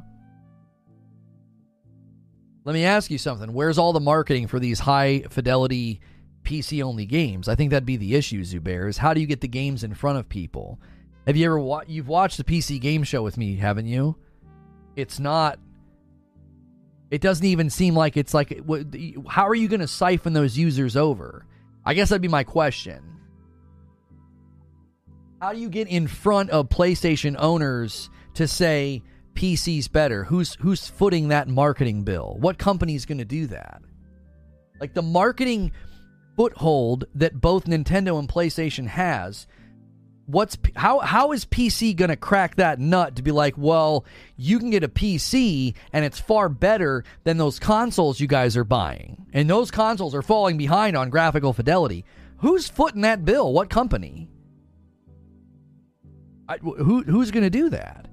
In a grand enough stage to siphon players over out of the console marketplace without the IP, mind you. How are they going to do it without the IP?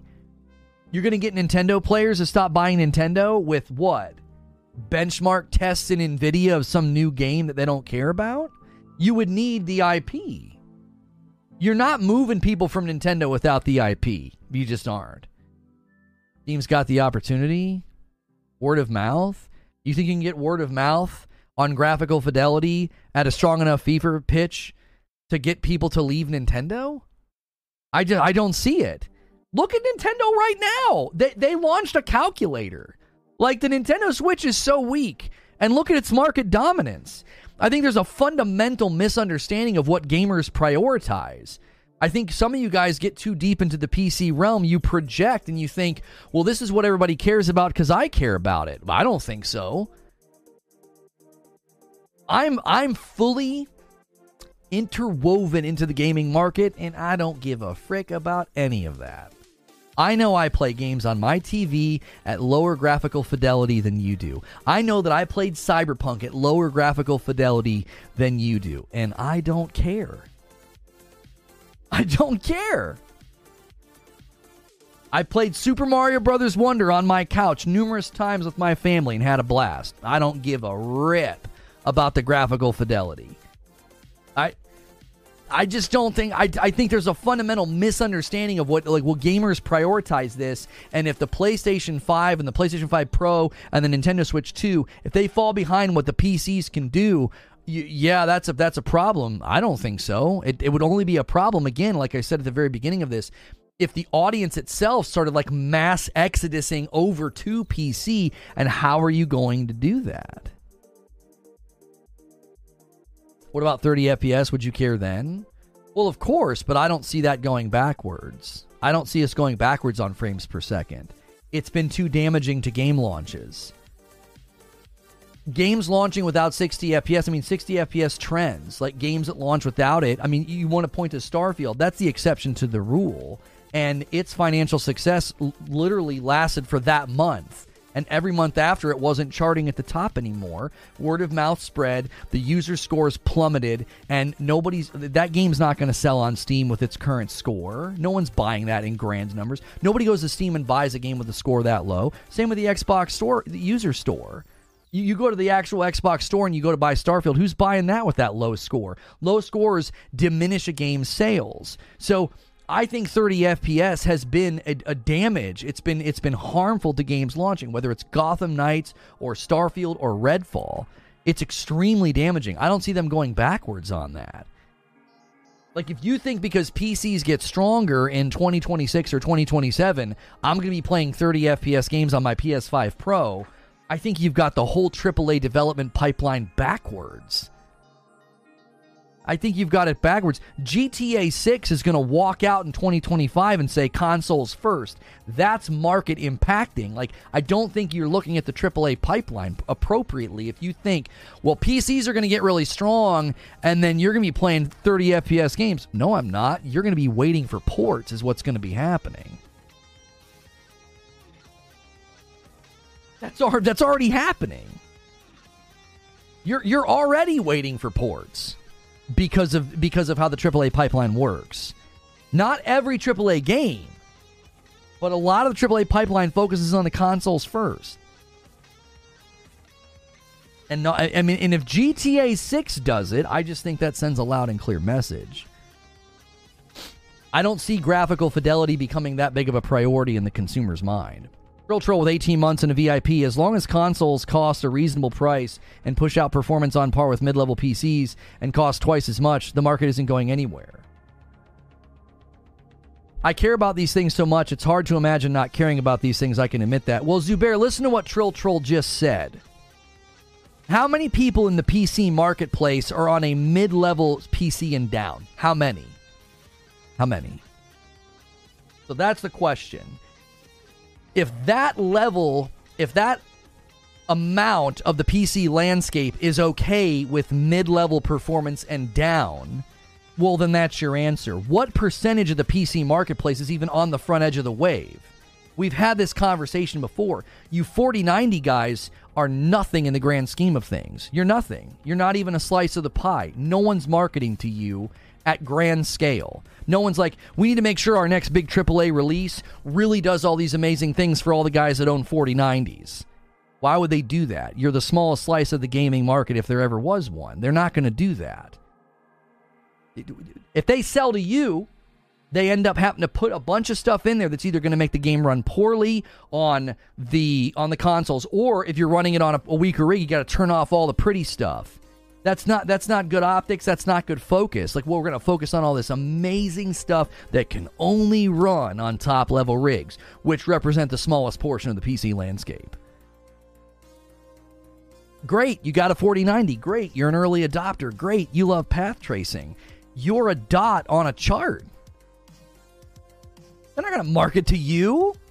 Who are you? It would be like marketing to the people with the weakest rigs as well. In 4 years, that middle part of the bell is going to shift up a bit too. I mean, maybe that's why the PS5 Pro is coming, Zubair.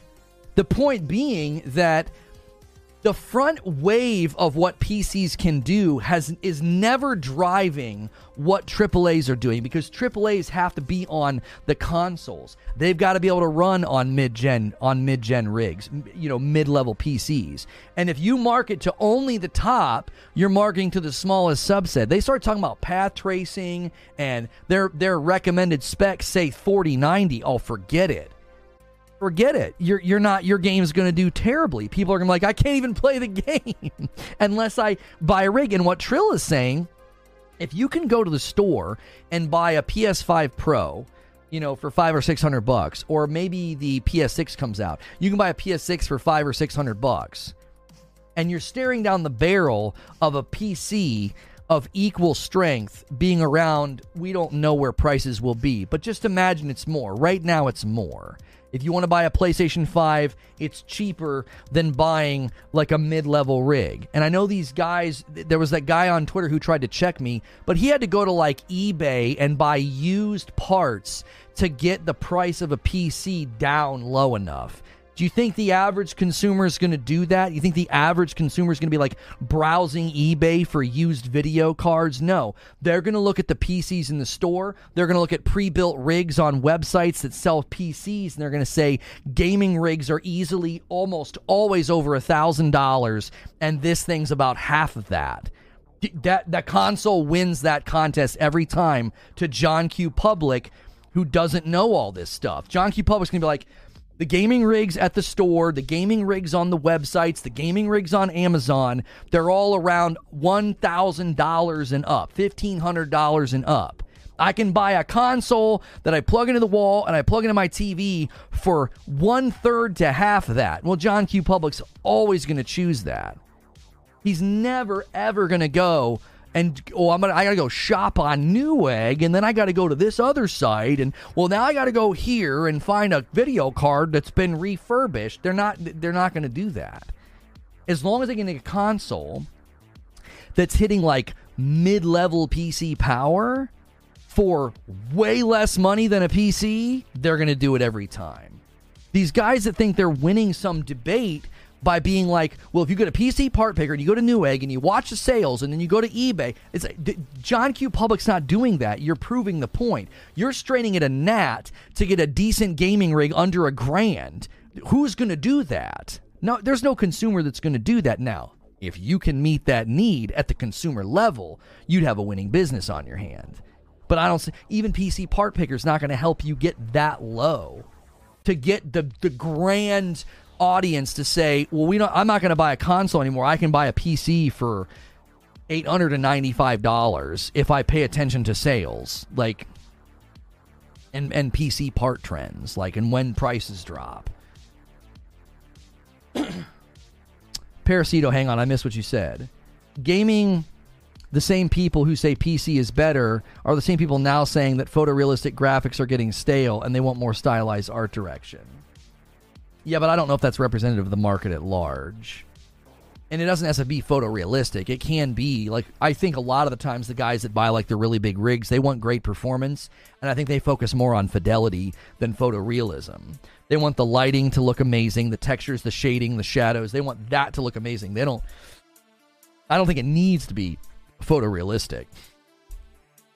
You can build a PC for around $650 that will outperform console with new parts. I just did it for my wife for Christmas. That's more than consoles, but it has more than one usage. Yeah, but Justin Kidder, you would, number one, I want to see this PC that you built for $650 that outperforms consoles with new parts. I want to see it. And secondly, how many people have the knowledge that you have to do that? Because they're going to go to the site and they're going to see pre-made systems for $1,200 to $1,500. They're not going to do what you're doing.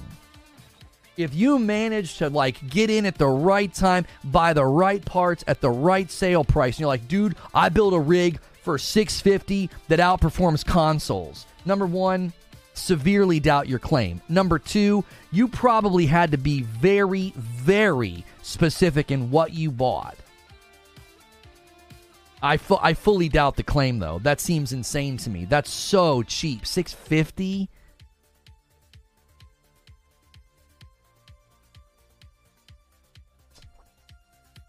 If there were enough people wanting to go PC to make their main system, the parts would no longer be sold for low enough to make the current gen equal. Yeah, you're also talking about, again, like a reality where there's a groundswell of demand that all of a sudden people flood the PC market. What do you think is going to happen when demand goes up? Prices are going to go up. Bro, anything with a 2060 Super outperforms the PS5 thanks to DLSS. Right, but are you able to put together a rig like that for $650? The cheapest I saw some guy do it, he got it down to like $800 or $895, and he was literally buying a used video card off of eBay. Again, you're not entering the landscape of the discussion if you got to jump through all those hoops. I am saying the average consumer will not do that. You're talking about, I've been watching sales for months and buying good deals. Guys, he Frankensteined it over months. Like, that's the average consumer's not going to do that. Well, you can get a TV much cheaper if you watch the wholesale websites and you get all the parts. I built this TV for $500. Now, it took me 7 months. Like, come on. Consider what you're saying. Nobody's going to do that. Nobody's going to do that. Zubair says, I was going to say you need a $1,500 PC to match PS5 performance. I said that, and I got people so hot and angry that they went to eBay, and they were like, well, I bought this used card from a guy named Terrence, and I was able to save a bundle. And it's like, that's not representative of pricing in the market. You're going aftermarket in order to get to the pricing that you got, which proves the point that, generally speaking, market pricing, if you go right now and try and snag yourself a really strong rig that's stronger than these a PS5, you're going to go to sites where everything's pre-built and you're going to spend $1,200 to $1,500. But I can go over here and I can build that same rig. That doesn't matter, because that's not what the average consumer is going to do. The average consumer is always going to take the path of least resistance. They're not going to go to eBay. They're not going to go to Newegg. They're not going to go to PC Part Picker. They're not going to do any of that crap. It's completely outside of their purview. Not only that, they would really, really have to want the better graphical fidelity. Like, that's got to be such a strong motivation to go through all that. And I'm telling you right now, the saturation of the PS5, PS4, and the Nintendo Switch, I don't think you see this exodus from the console market because, well, PCs are just so much stronger now. That hasn't changed in a long time. PCs are always stronger because the console locks itself to a build for 7 years. So all it takes is 2 or 3 years and that console's behind. That didn't seem to affect the PS4. It didn't seem to affect the Nintendo Switch. Kelswitz with 11 months. I go try to the PC discussions. A PC that runs 1440 and 4K at 60 will not cost around $500 or less with new parts. I feel like a lot of the times, again, you get in discussions with people that they'll take a bunch of loopholes and a bunch of back doors and they'll really fudge some numbers because they just can't admit that this is a great priced item that hits a value point for lots of consumers. And like, that's just, to them, it's just, it incenses them that people do that.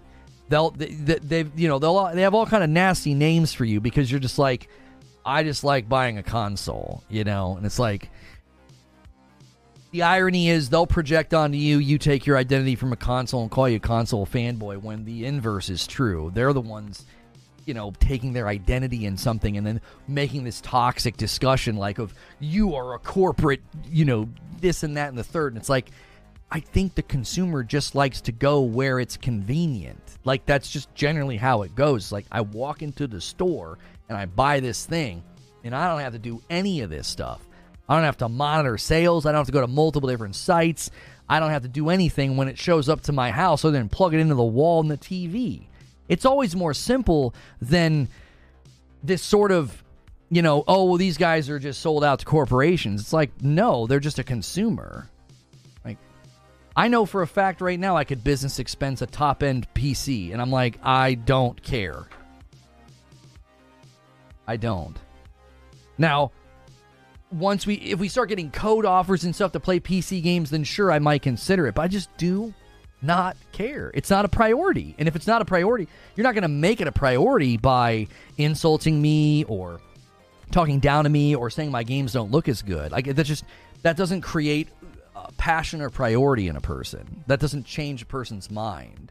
It's just where they've landed on the spectrum of value. They're like, I think this is all I need, and it runs things great.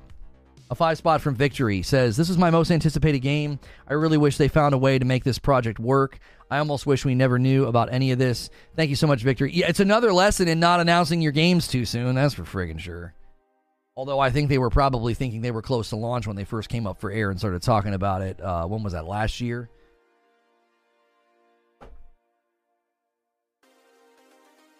$600 for 7+ years of enjoyment. I don't really need more than that. Yeah, I think you get great use out of that. I think that's just great value transmission. You're like, yeah, I spent around $600, and in 7 to 8 years, I'll have to spend it again. I mean, the guys that obsess about top level PC performance, I guess we could crunch the numbers. How much are you spending in an 8-year window? Right? Like, it's like, well, I could buy something for this much and it's better than your console. Okay, what are you going to do in 2 or 3 years when, if you really want to continue to advance and level up and get the best performance, what are you going to do? You're going to spend more money. Like, and that's because you value that. And because these guys value something differently than you, that's totally fine. $600, and they get like 7 to 8 years of worth out of the hardware, and then they go to the store and they buy another one.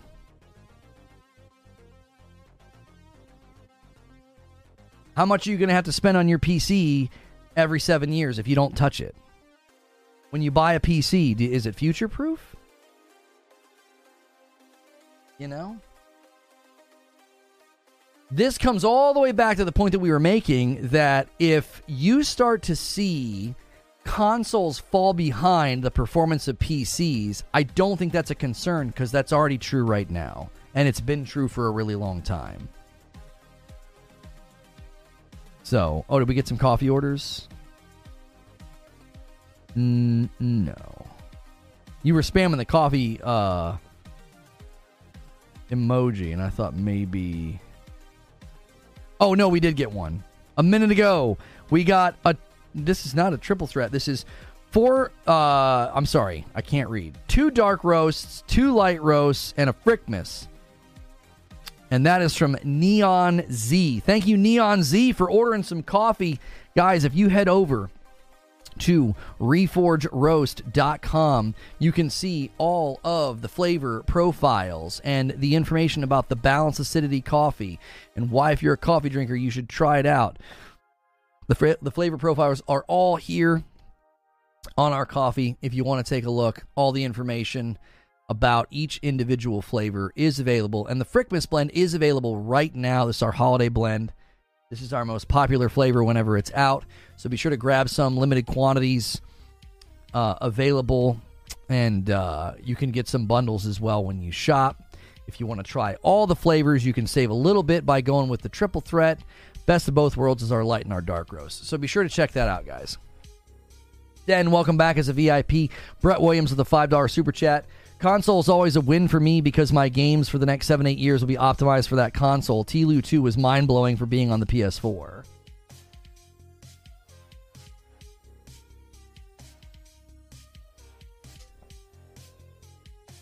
Every 7 year, on the bleeding edge, it's going to be $2,000 every couple of years, assuming you can keep the platform. It's absurdly inefficient.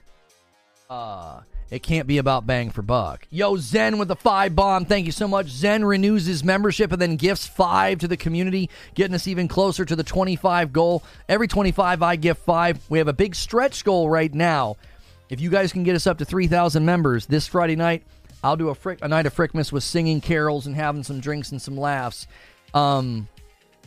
Eugene says, I know what I'm missing on PC. I can more than afford a PC, but PC doesn't give me the experience I want. For the price of a PC I can buy the consoles and new TV every generation. And then JW says, my thing about all the tinkering, a lot of folks, me included, who love fidelity and frames that just don't want to tinker with settings and this and that. My PlayStation has fidelity and performance options on most games. Unless they really perfect presets on PC, a lot of people just want to plug in and play. That's another aspect for sure. Like, when you buy into, man, this really gets onto the subject of why my Series X is so disappointing. Because when you buy into a generation, what was just said in chat about when you buy that, right? What Brett Williams said, thank you for the $5 super chat, Brett. Brett says, console's a win, right?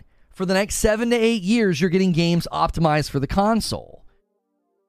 That's exactly right. Like, when I bought into PS5 and I'm getting games updated like Tsushima, but then I'm also getting new games like Ragnarok, and I'm also getting new games like Returnal and Ratchet & Clank, like, that to me, I now have that confidence going forward. It's like, okay, so I'm now in this gen, I'm in this pipeline, and I'm going to get good optimized games for this rig. This is why when I look at my Series X, I'm like, dude, what did I buy into? Like, people say, well, that's just hating on Xbox or you're just being a pony. It's like, no. I bought into this with that thought in mind of, like, that's what happens when you buy into a generation. And when that's not delivered upon, it's disappointing. It's disappointing. It's like, okay, that's why I'm looking to Hellblade 2 next year. Like, okay, show off this thing's power. You know? What did I buy into here? To play Redfall and 30 FPS Starfield? Like, why did I buy this box? That's why that consumer disappointment and that consumer frustration is something I always bring up, because that's exactly like what Brett just said. When you buy in to that console, that generation, you've got or should be able to have some level of confidence that for the next 6 to 7 years, you're going to be getting games optimized for this system. And late gen, it tends to get better. We know this. I've made my own predictions about what late gen PS5 is going to look like, but if you use your PC just for the quality games, then yes. But if you use, or as a PC you will always win, then yet you lose. If you type sentences that don't make sense, you lose. That doesn't make any sense, brother. I don't even know what you just tried to say. He's not wrong. Suits cater to whatever is going to make the most money. Look at GTA 6 being designed with console priority. Well, and there are people that will say that they're doing that so that they can, get people to double dip. I wouldn't doubt that that's a part of the equation, but, it's good, Marcus. What's good, Dark Taco? If you end up buying the PS5 Pro, is that Sony lying to you because now you're going to spend another $600? No. How is that Sony lying to me? What would happen if I didn't buy the PS5 Pro, Joe? What would happen? I would keep getting games and playing games on my PS5 at the fidelity I was promised. Right? That value transmission still well in place. I've got 2 PS5s right now. I'm not going to take them in my backyard and bury them when I buy a PS5 Pro. Like, I'm going to get more. I'm basically I'm buying an upgraded piece of equipment and I'll get more. That's a choice I make as a consumer. But I've also got my PS5s that will continue to get games and continue to be supported and continue to get the graphical fidelity I was promised. How is that first PS5 optimized for you? I mean, you're asking a hypothetical, so I don't know, but the assumption would be that the Pro is going to have more features, like maybe the performance mode hits a higher resolution. Maybe there's more ray tracing tapped into it, right? Like, I'm paying for more. It's like playing Ghost of Tsushima on a PS5 versus a PS4. You get more, and so there's like a $10 upgrade. It's like when you play Horizon Forbidden West on the PS5 versus the PS4. You get more. You get more features. the idea that what do you think is going to happen? You think they're going to saturate the market with the PS5 and then just like stop optimizing games for it? So same with the Xbox Series X. What are you talking about? What high-level, high graphical fidelity first-party games can I play right now on my Series X? What games do you have? List them for me. And if you list more than Forza Horizon, I'll be curious.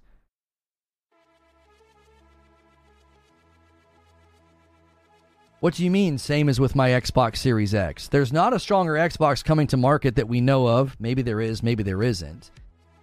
I don't have, outside of Forza Horizon, I don't have a single big AAA first-party game from Xbox that's hitting the graphical fidelity I was promised. I don't have a single one. That's the point, is that if you're going to start comparing PC fidelity to the PlayStation 5 or PC fidelity to consoles, like, oh, consumers are going to go to the market and the consoles are going to start falling behind. Not if the consoles can keep cranking out games that hit that level of performance, because the consumer's going to feel like they got what they paid for. Same didn't apply to your Series X. What's good for the goose ain't good for the gander. You haven't made a point. You just restated your point. How are you drawing a straight line between the fact that I bought a PS5, I have high fidelity, high performance games on my PS5 right now from first-party PlayStation Studios. I don't have that on my Series X. And if the PS5 Pro comes out and I continue to get games that launch and run on my PS5 at the fidelity of the graphical performance that I was promised, no promise has been broken. I asked you to list what big first-party AAA games can you play on a Series X right now that lines up with the performance they promised. What games? Where are they? Other than Forza Horizon. Nobody wants to talk about the power narrative anymore because there is no power narrative on that platform. That thing that Brett talked about when he tipped the money, I said, listen, that's a great point. When you buy into a console, 7 years, you're thinking 7 years of I'm going to get games optimized for this system. I know that's true right now on PS5 because that's what I've been getting. Series X isn't that. I haven't gotten anything outside of Forza Horizon. The issue is not having a stronger version. The issue is having a base version that is a potato, says Zubair. Hypothetical, what happens if the Pro comes out and games stop shipping at 60 on the base PS5? I don't see why they would do that, Jake. If that were to happen, PS5 owners would have full right to complain. That would be a walk back of promises in the marketing. If all of a sudden PS5 owners everywhere were told, yeah, sorry, games aren't coming with performance mode anymore, I'd be like, what the frick are you doing? Every single one of those PS5 owners would have a right to complain. And breaking that customer expectation, I think, would be detrimental. Because if you saturate the market with the PS5, and everybody's getting games right now that get performance mode, and then all of a sudden they don't, I think they all have a right to complain. And I think they would. And I think it would be very damaging. I don't think PlayStation is going to green light, oh yeah, that's fine. All of our first-party games now don't get 60 FPS on the PS5, only the PS5 Pro. That would be absolutely damaging to consumer trust and confidence. I don't see them doing that. It would be financially destructive to do that.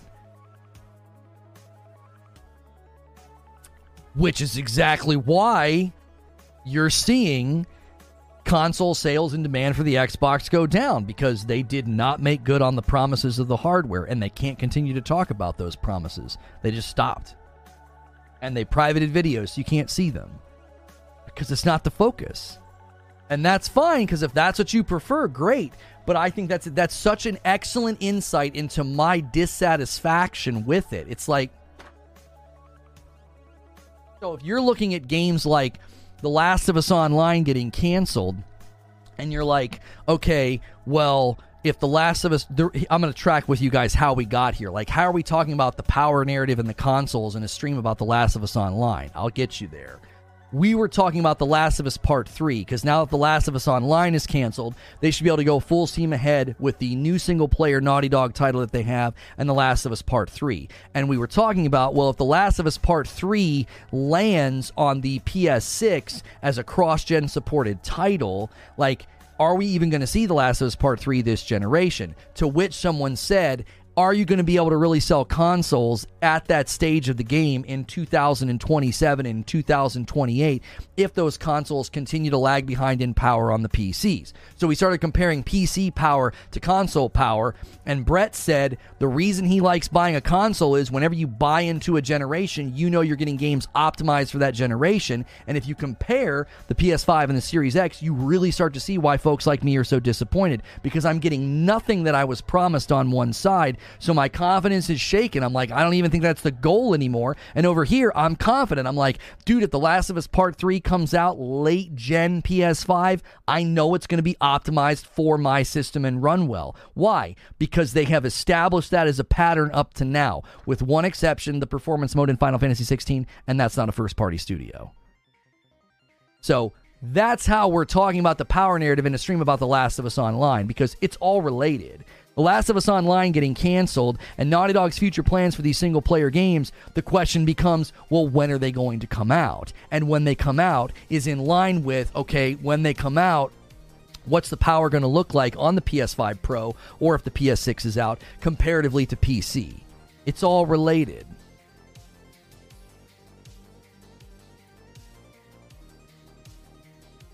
Another order from Fuzzy. He orders 2 dark and 2 Frickmas.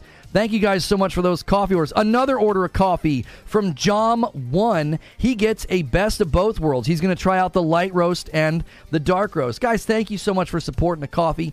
This is not a sponsor, by the way. Like, my shirt is from Ripped Apparel. If you want to go over to Ripped Apparel, you can. The link is in the description below. The shirt command is probably still pointing to into the AM, but Ripped Apparel is available if you go to bit.ly/reforgerip. But the coffee's not a sponsor, okay? I wear glasses from a sponsor, t-shirts from a sponsor. This is ours. It's our property. It's in my house. My wife and kiddos ship it to you. So you're basically supporting a small business when you order that. So thank you for doing that. Won't a PS5 Pro push down the price of the regular PS5? Won't that push the sales of the PS5? That's exactly right, Zubair. This is why I think people underestimate the power and the draw of a good, unified ecosystem for optimization that has high saturation in the market.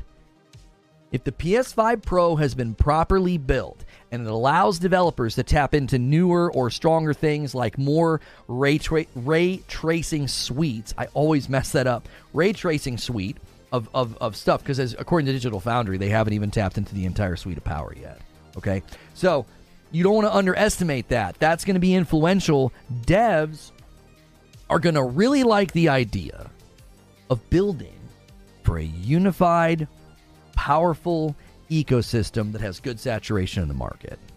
It helps keep development costs down. It helps keep the budget under control. It helps keep the scope of the project. It helps the game come to market faster. These are all things that speak to developers. That speaks to developers. You can spend less money and get your project out sooner and sell to a pretty large market of consumers that like to buy games at full price. Developers are going to say, sign me up. That sounds fantastic.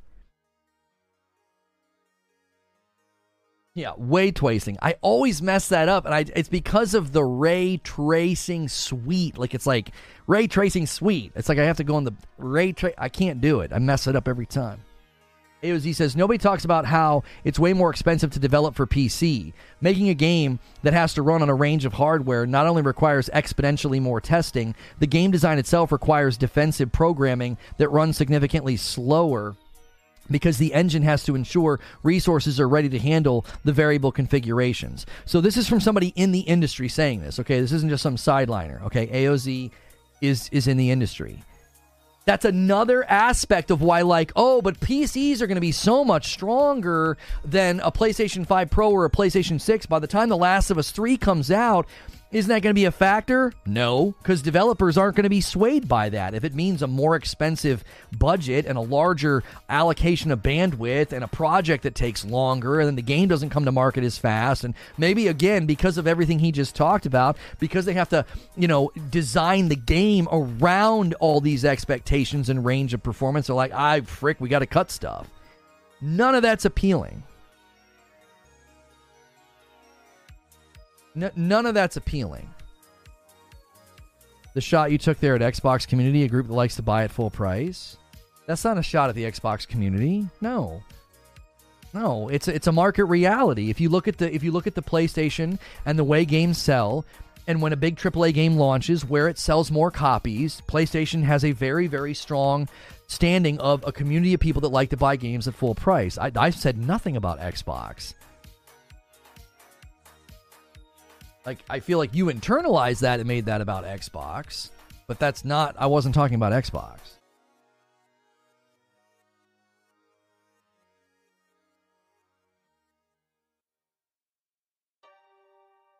It's the same logic that applies to porting to PC. Does PC run faster? Yes. Does it also have to convert code that it wasn't designed to run? Yes.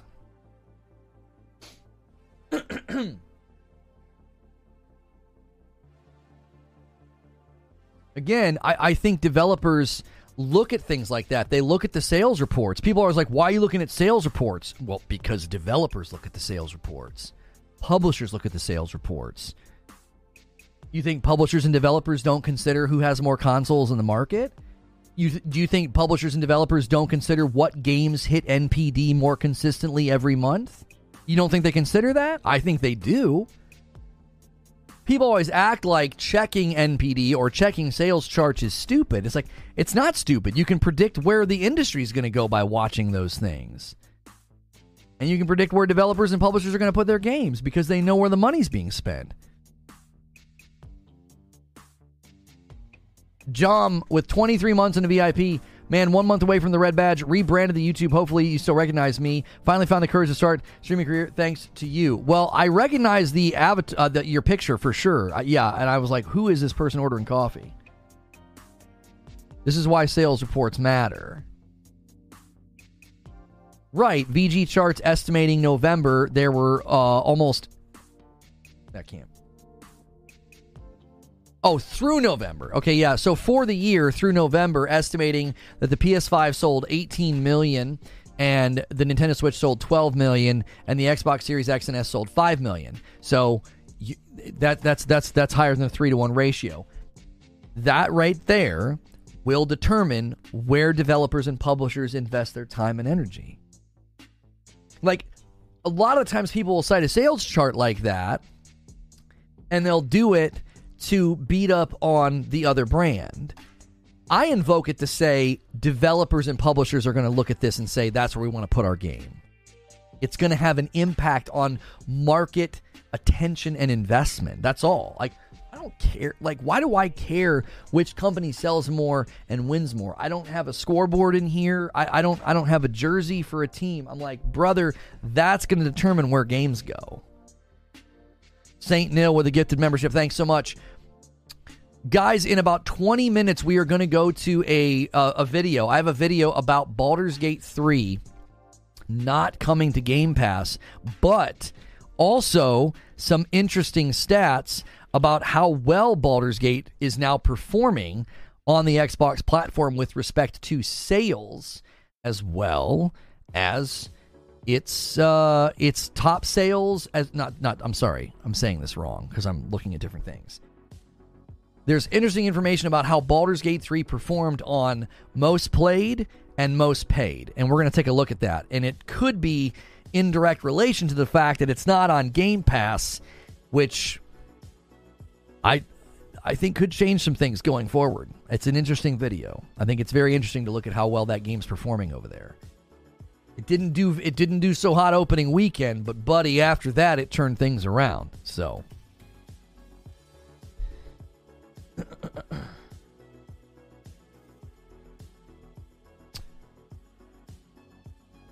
it means Xbox gamers are spending just as much as PlayStation despite the smaller population. This gaming revenues for 2023 shows Tencent at here, PlayStation here, Xbox at here. So despite PlayStation dominating, Xbox revenue is right there with PlayStation. Wait, is that report after the acquisition? So their revenue is way higher now because they get to count all the revenue from the Activision Blizzard? If you're suddenly counting the revenue from the Activision Blizzard acquisition as if that's how you're doing that, you know what you're doing, right? You're claiming that, well, Xbox gamers are spending as much as PlayStation. No, it means that Xbox suddenly owns a bunch of property everywhere that's generating tons of revenue. Like, a ton of Xbox's revenue, when those revenue reports start coming out, a ton of that revenue is coming from PlayStation. It's coming from Call of Duty. So your conclusion is just incorrect. Xbox gamers are spending as much as PlayStation. What? Oh, with ABK, it's at 10. So you're okay. So without ABK, I've not seen this report. So you're saying without ABK, let me read this again. PlayStation's at 8 billion and Xbox is at 6 billion.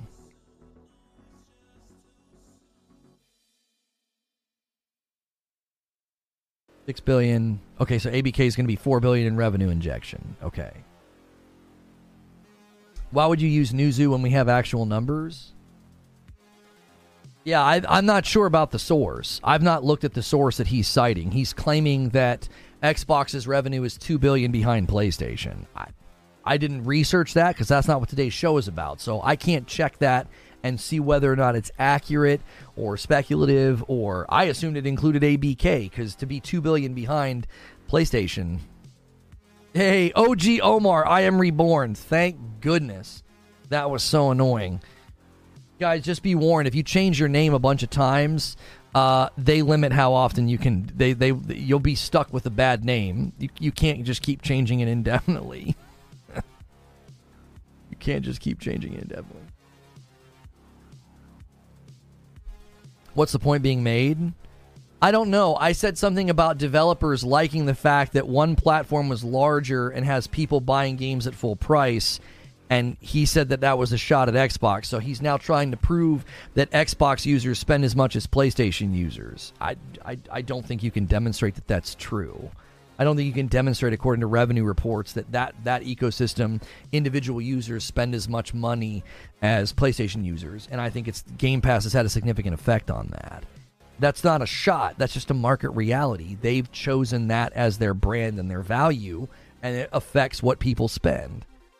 JW, did you order some coffee? Hang on, my phone didn't ching-a-ring. Oh, there it is. I had to refresh. 3 bags of light to JW. Tons of coffee orders today. Thank you so much. Guys, in 15 minutes, we're going to go to this video about Baldur's Gate 3. Do me a favor. We're 8 away from the member goal. Maybe I shouldn't make the big stretch goal me singing because you guys probably don't want to hear that. But that's the goal. I'm going to hurt your ears. I'm going to hurt your ears if you guys can get the big member goal this week. So we're going to dangle that out there all week and see if you guys can hit it. You guys almost hit the community game night last week. It's not even Xbox users. You have to include Minecraft as well. Oh, he's counting Minecraft and mobile? Yeah, I just think that that's entirely different, and that's not pushing back on what I said. My claim was quite literally a basic, just very basic economic claim that developers and publishers are going to look at the fact that PlayStation is selling more than 3-1 this year over Xbox, and people on PlayStation have shown a pattern of buying games at full price because PlayStation titles chart on NPD, and 48% of the people who buy Call of Duty buy it on PlayStation. Developers are going to look at that and say, that's a great system to build for. Now, citing revenue that shows Xbox being within $2 billion of PlayStation, while including things like Minecraft and mobile, is absolutely misrepresenting the situation as a counterpoint to what I said. If you're trying to counter what I said by being like, no, Xbox users spend just as much, it's like, you're a significantly smaller ecosystem. That just simply isn't possible. you'd have to spend 3 times more. Each individual user would have to spend annually 3 times more to even catch up because look at the market saturation. So again, that's not a slam on Xbox. Xbox has a different value offer to developers that they can leverage. They're completely different ecosystems and value offerings now. You have to decide which one you think is best for you. But I think developers are going to be swayed by everything we've talked about. Jom 1 with a gifted member, and then a 5 bomb comes in from Wired Rope and takes us to 23. Thank you, Jom 1 and Wired Rope, for gifting those members, dude. Lono hears the numbers. Then Lono, well, the numbers don't matter. That's a dishonest summary of what I said. I didn't say the numbers don't matter. It's not a refutation of what I said. All I said was, this is so humorous to me. All I said is that the PlayStation user base has proven itself to be one where people buy games at full price. This guy claimed it was a shot at Xbox, is now trying to prove that Xbox users spend as much individually as PlayStation, and he's citing numbers that include people who spend money that aren't on Xbox. You don't see a problem with that?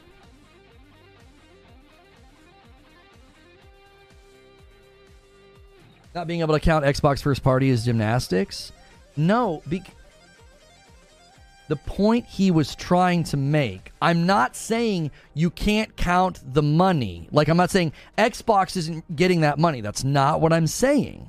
I'm saying you can't prove the point. His initial assertion was Xbox users spend just as much as PlayStation.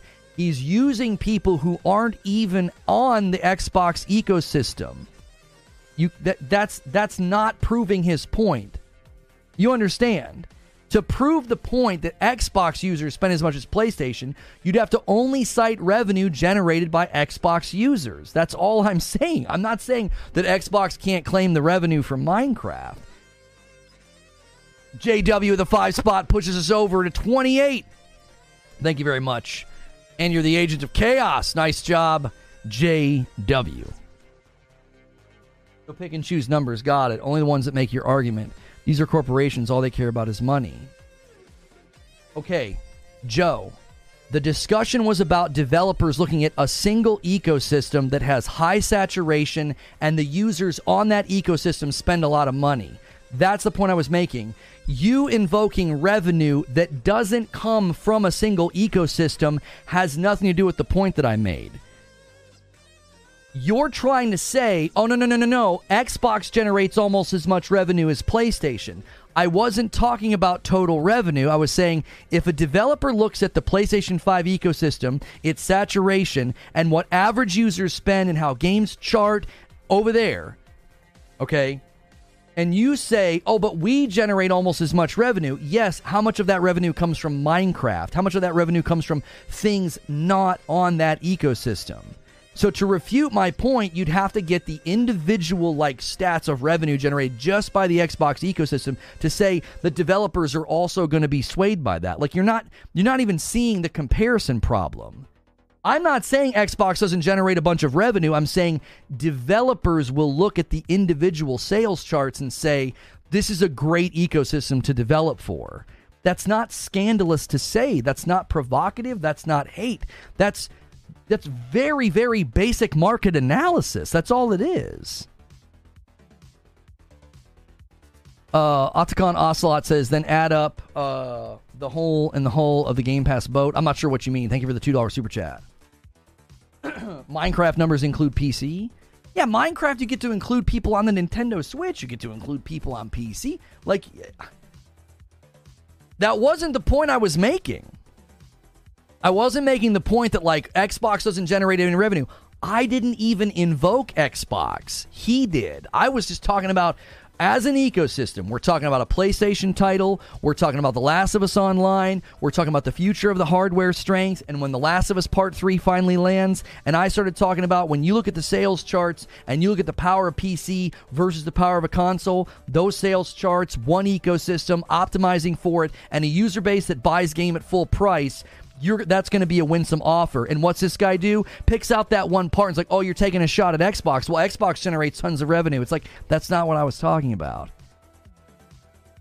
The constant insistence that, like, we're just as good, we're good too. It's like, I wasn't saying anything about Xbox. I was talking about the hardware saturation with respect to the power narrative, and what about Last of Us Part 3 landing super late in the PS5's life cycle, and what if PCs are stronger than the PS5 Pro by then? Like, that has nothing to do with how much revenue Xbox generates.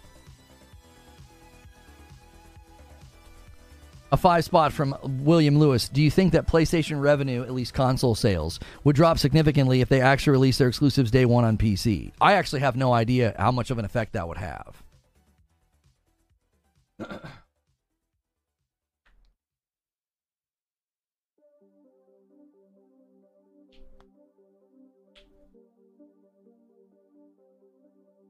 Xbox makes a point to put their games and services elsewhere when PlayStation doesn't. Smart on them. Money looks the same regardless of where it comes from.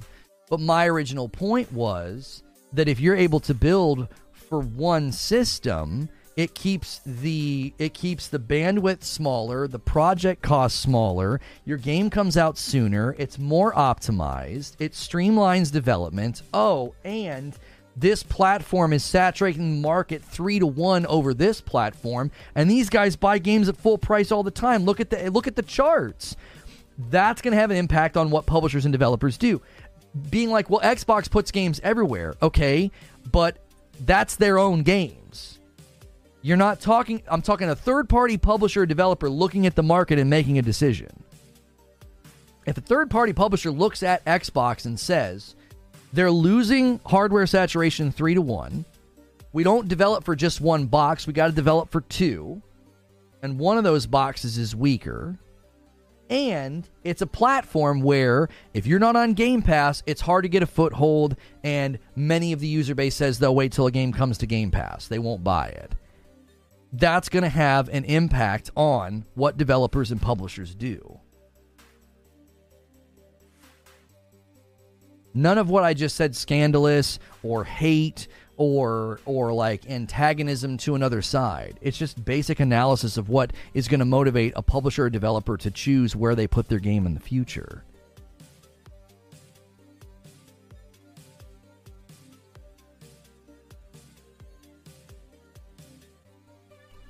I have to schedule where's our debrief from there it is. I was like, where's our debrief from last week?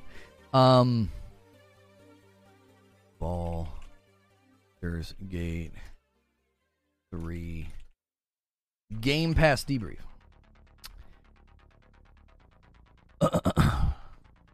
I got to set this up because we got to go in 6 minutes.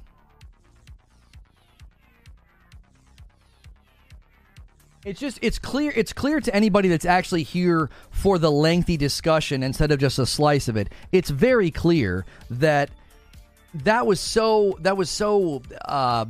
much projection and almost agenda driven. It's like, I was not at all trying to insinuate that, like, Xbox doesn't generate a bunch of revenue or that Xbox is a bad platform. The point that I was making was so simple. I think it's such a fair and measured point to say that when your console is saturating the market and your user base buys games in high quantities at full price when they come out at $70, that's going to be winsome to developers and publishers. That's it. That's the point I was making. If that somehow provokes some sort of, look at this Sony pony, look at this guy hating on Xbox. If that's what that provokes in you, that's internal. That's internal, and that's being projected onto me. I didn't say anything at all that could be construed as that. A 2-spot from Atakan Ocelot says, the hemorrhaging of funds that Game Pass needs.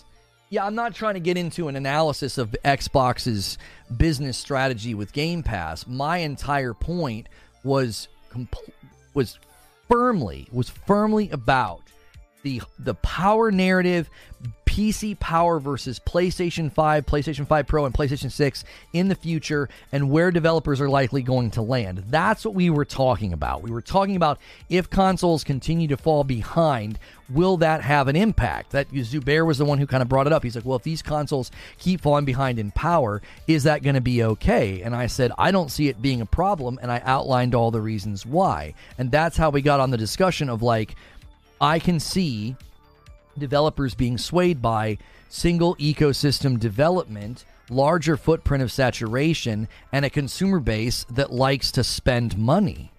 Like, those things are winsome to developers and publishers. They are.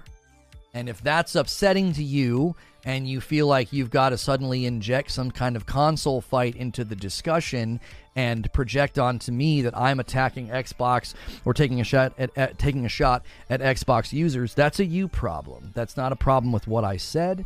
That's not a problem with anything that I predicted or said that I believed was true. I believe these things are true. Could I be wrong? Of course I could be wrong. Of course. But I believe that to be true. I believe that the single ecosystem development benefit, combined with good market saturation, combined with users who spend tons of money, I think that's going to be impactful on where developers focus their attention in the coming years. That's what I believe. I'm open to being wrong about that. That doesn't mean that other platforms are dead or that nobody's going to build games for your platform. I just believe that's going to be impactful on where developers focus their attention. Thus, I believe that's a protection against the idea that, like, oh, well, PCs are stronger and the PS6 or the PS5 Pro aren't going to be as strong as PCs. I think that's a protection against that. If you get the developers, then that's power over the market. Especially if you get the AAA developers. If you get them, then again, it's a content war. It's a content war. And I think when you enter into a content war, you know, having developers want to build for your system is different than buying exclusivity deals, contracts, or anything else. I think they're very, very different approaches. And I think that you'll probably find that both approaches look very different in the coming years. Like, buying up a developer or buying up an exclusivity contract is going to look a lot different when it's not necessary. You're going to start to see, I think you're going to start to see the acquisition slow down because, only so many companies can get bought up. But I do think there's more acquisitions coming. There'll probably be some more in 2024. Basic math, a 10% attach rate of 100 million consoles is greater than a 10% attach rate of 50 million consoles. So Xbox would need an attach rate to come out equal. It's not hard to figure out. That's exactly why I didn't feel like my statement was that outlandish. And to invoke Minecraft, to invoke total revenue, I just think is disingenuous. It's like, that's not fair to do, because what you're saying is you're saying, well, they generate as much revenue. And it's like, no, I'm talking about the individual users. You'd have to double and triple that. So I'm going to put a link in chat. We're going to go to this Baldur's Gate 3 video. I think you're going to be surprised. I owe you guys 5 members. So when we get over there, I'll gift those. Baldur's Gate 3 is not on Game Pass, but it rose on top paid and top played over there on Xbox, and I want to talk about why. I'll see you guys over there. Let's head over there. I'll gift the members when we get over there. Interested to see what you guys think about this.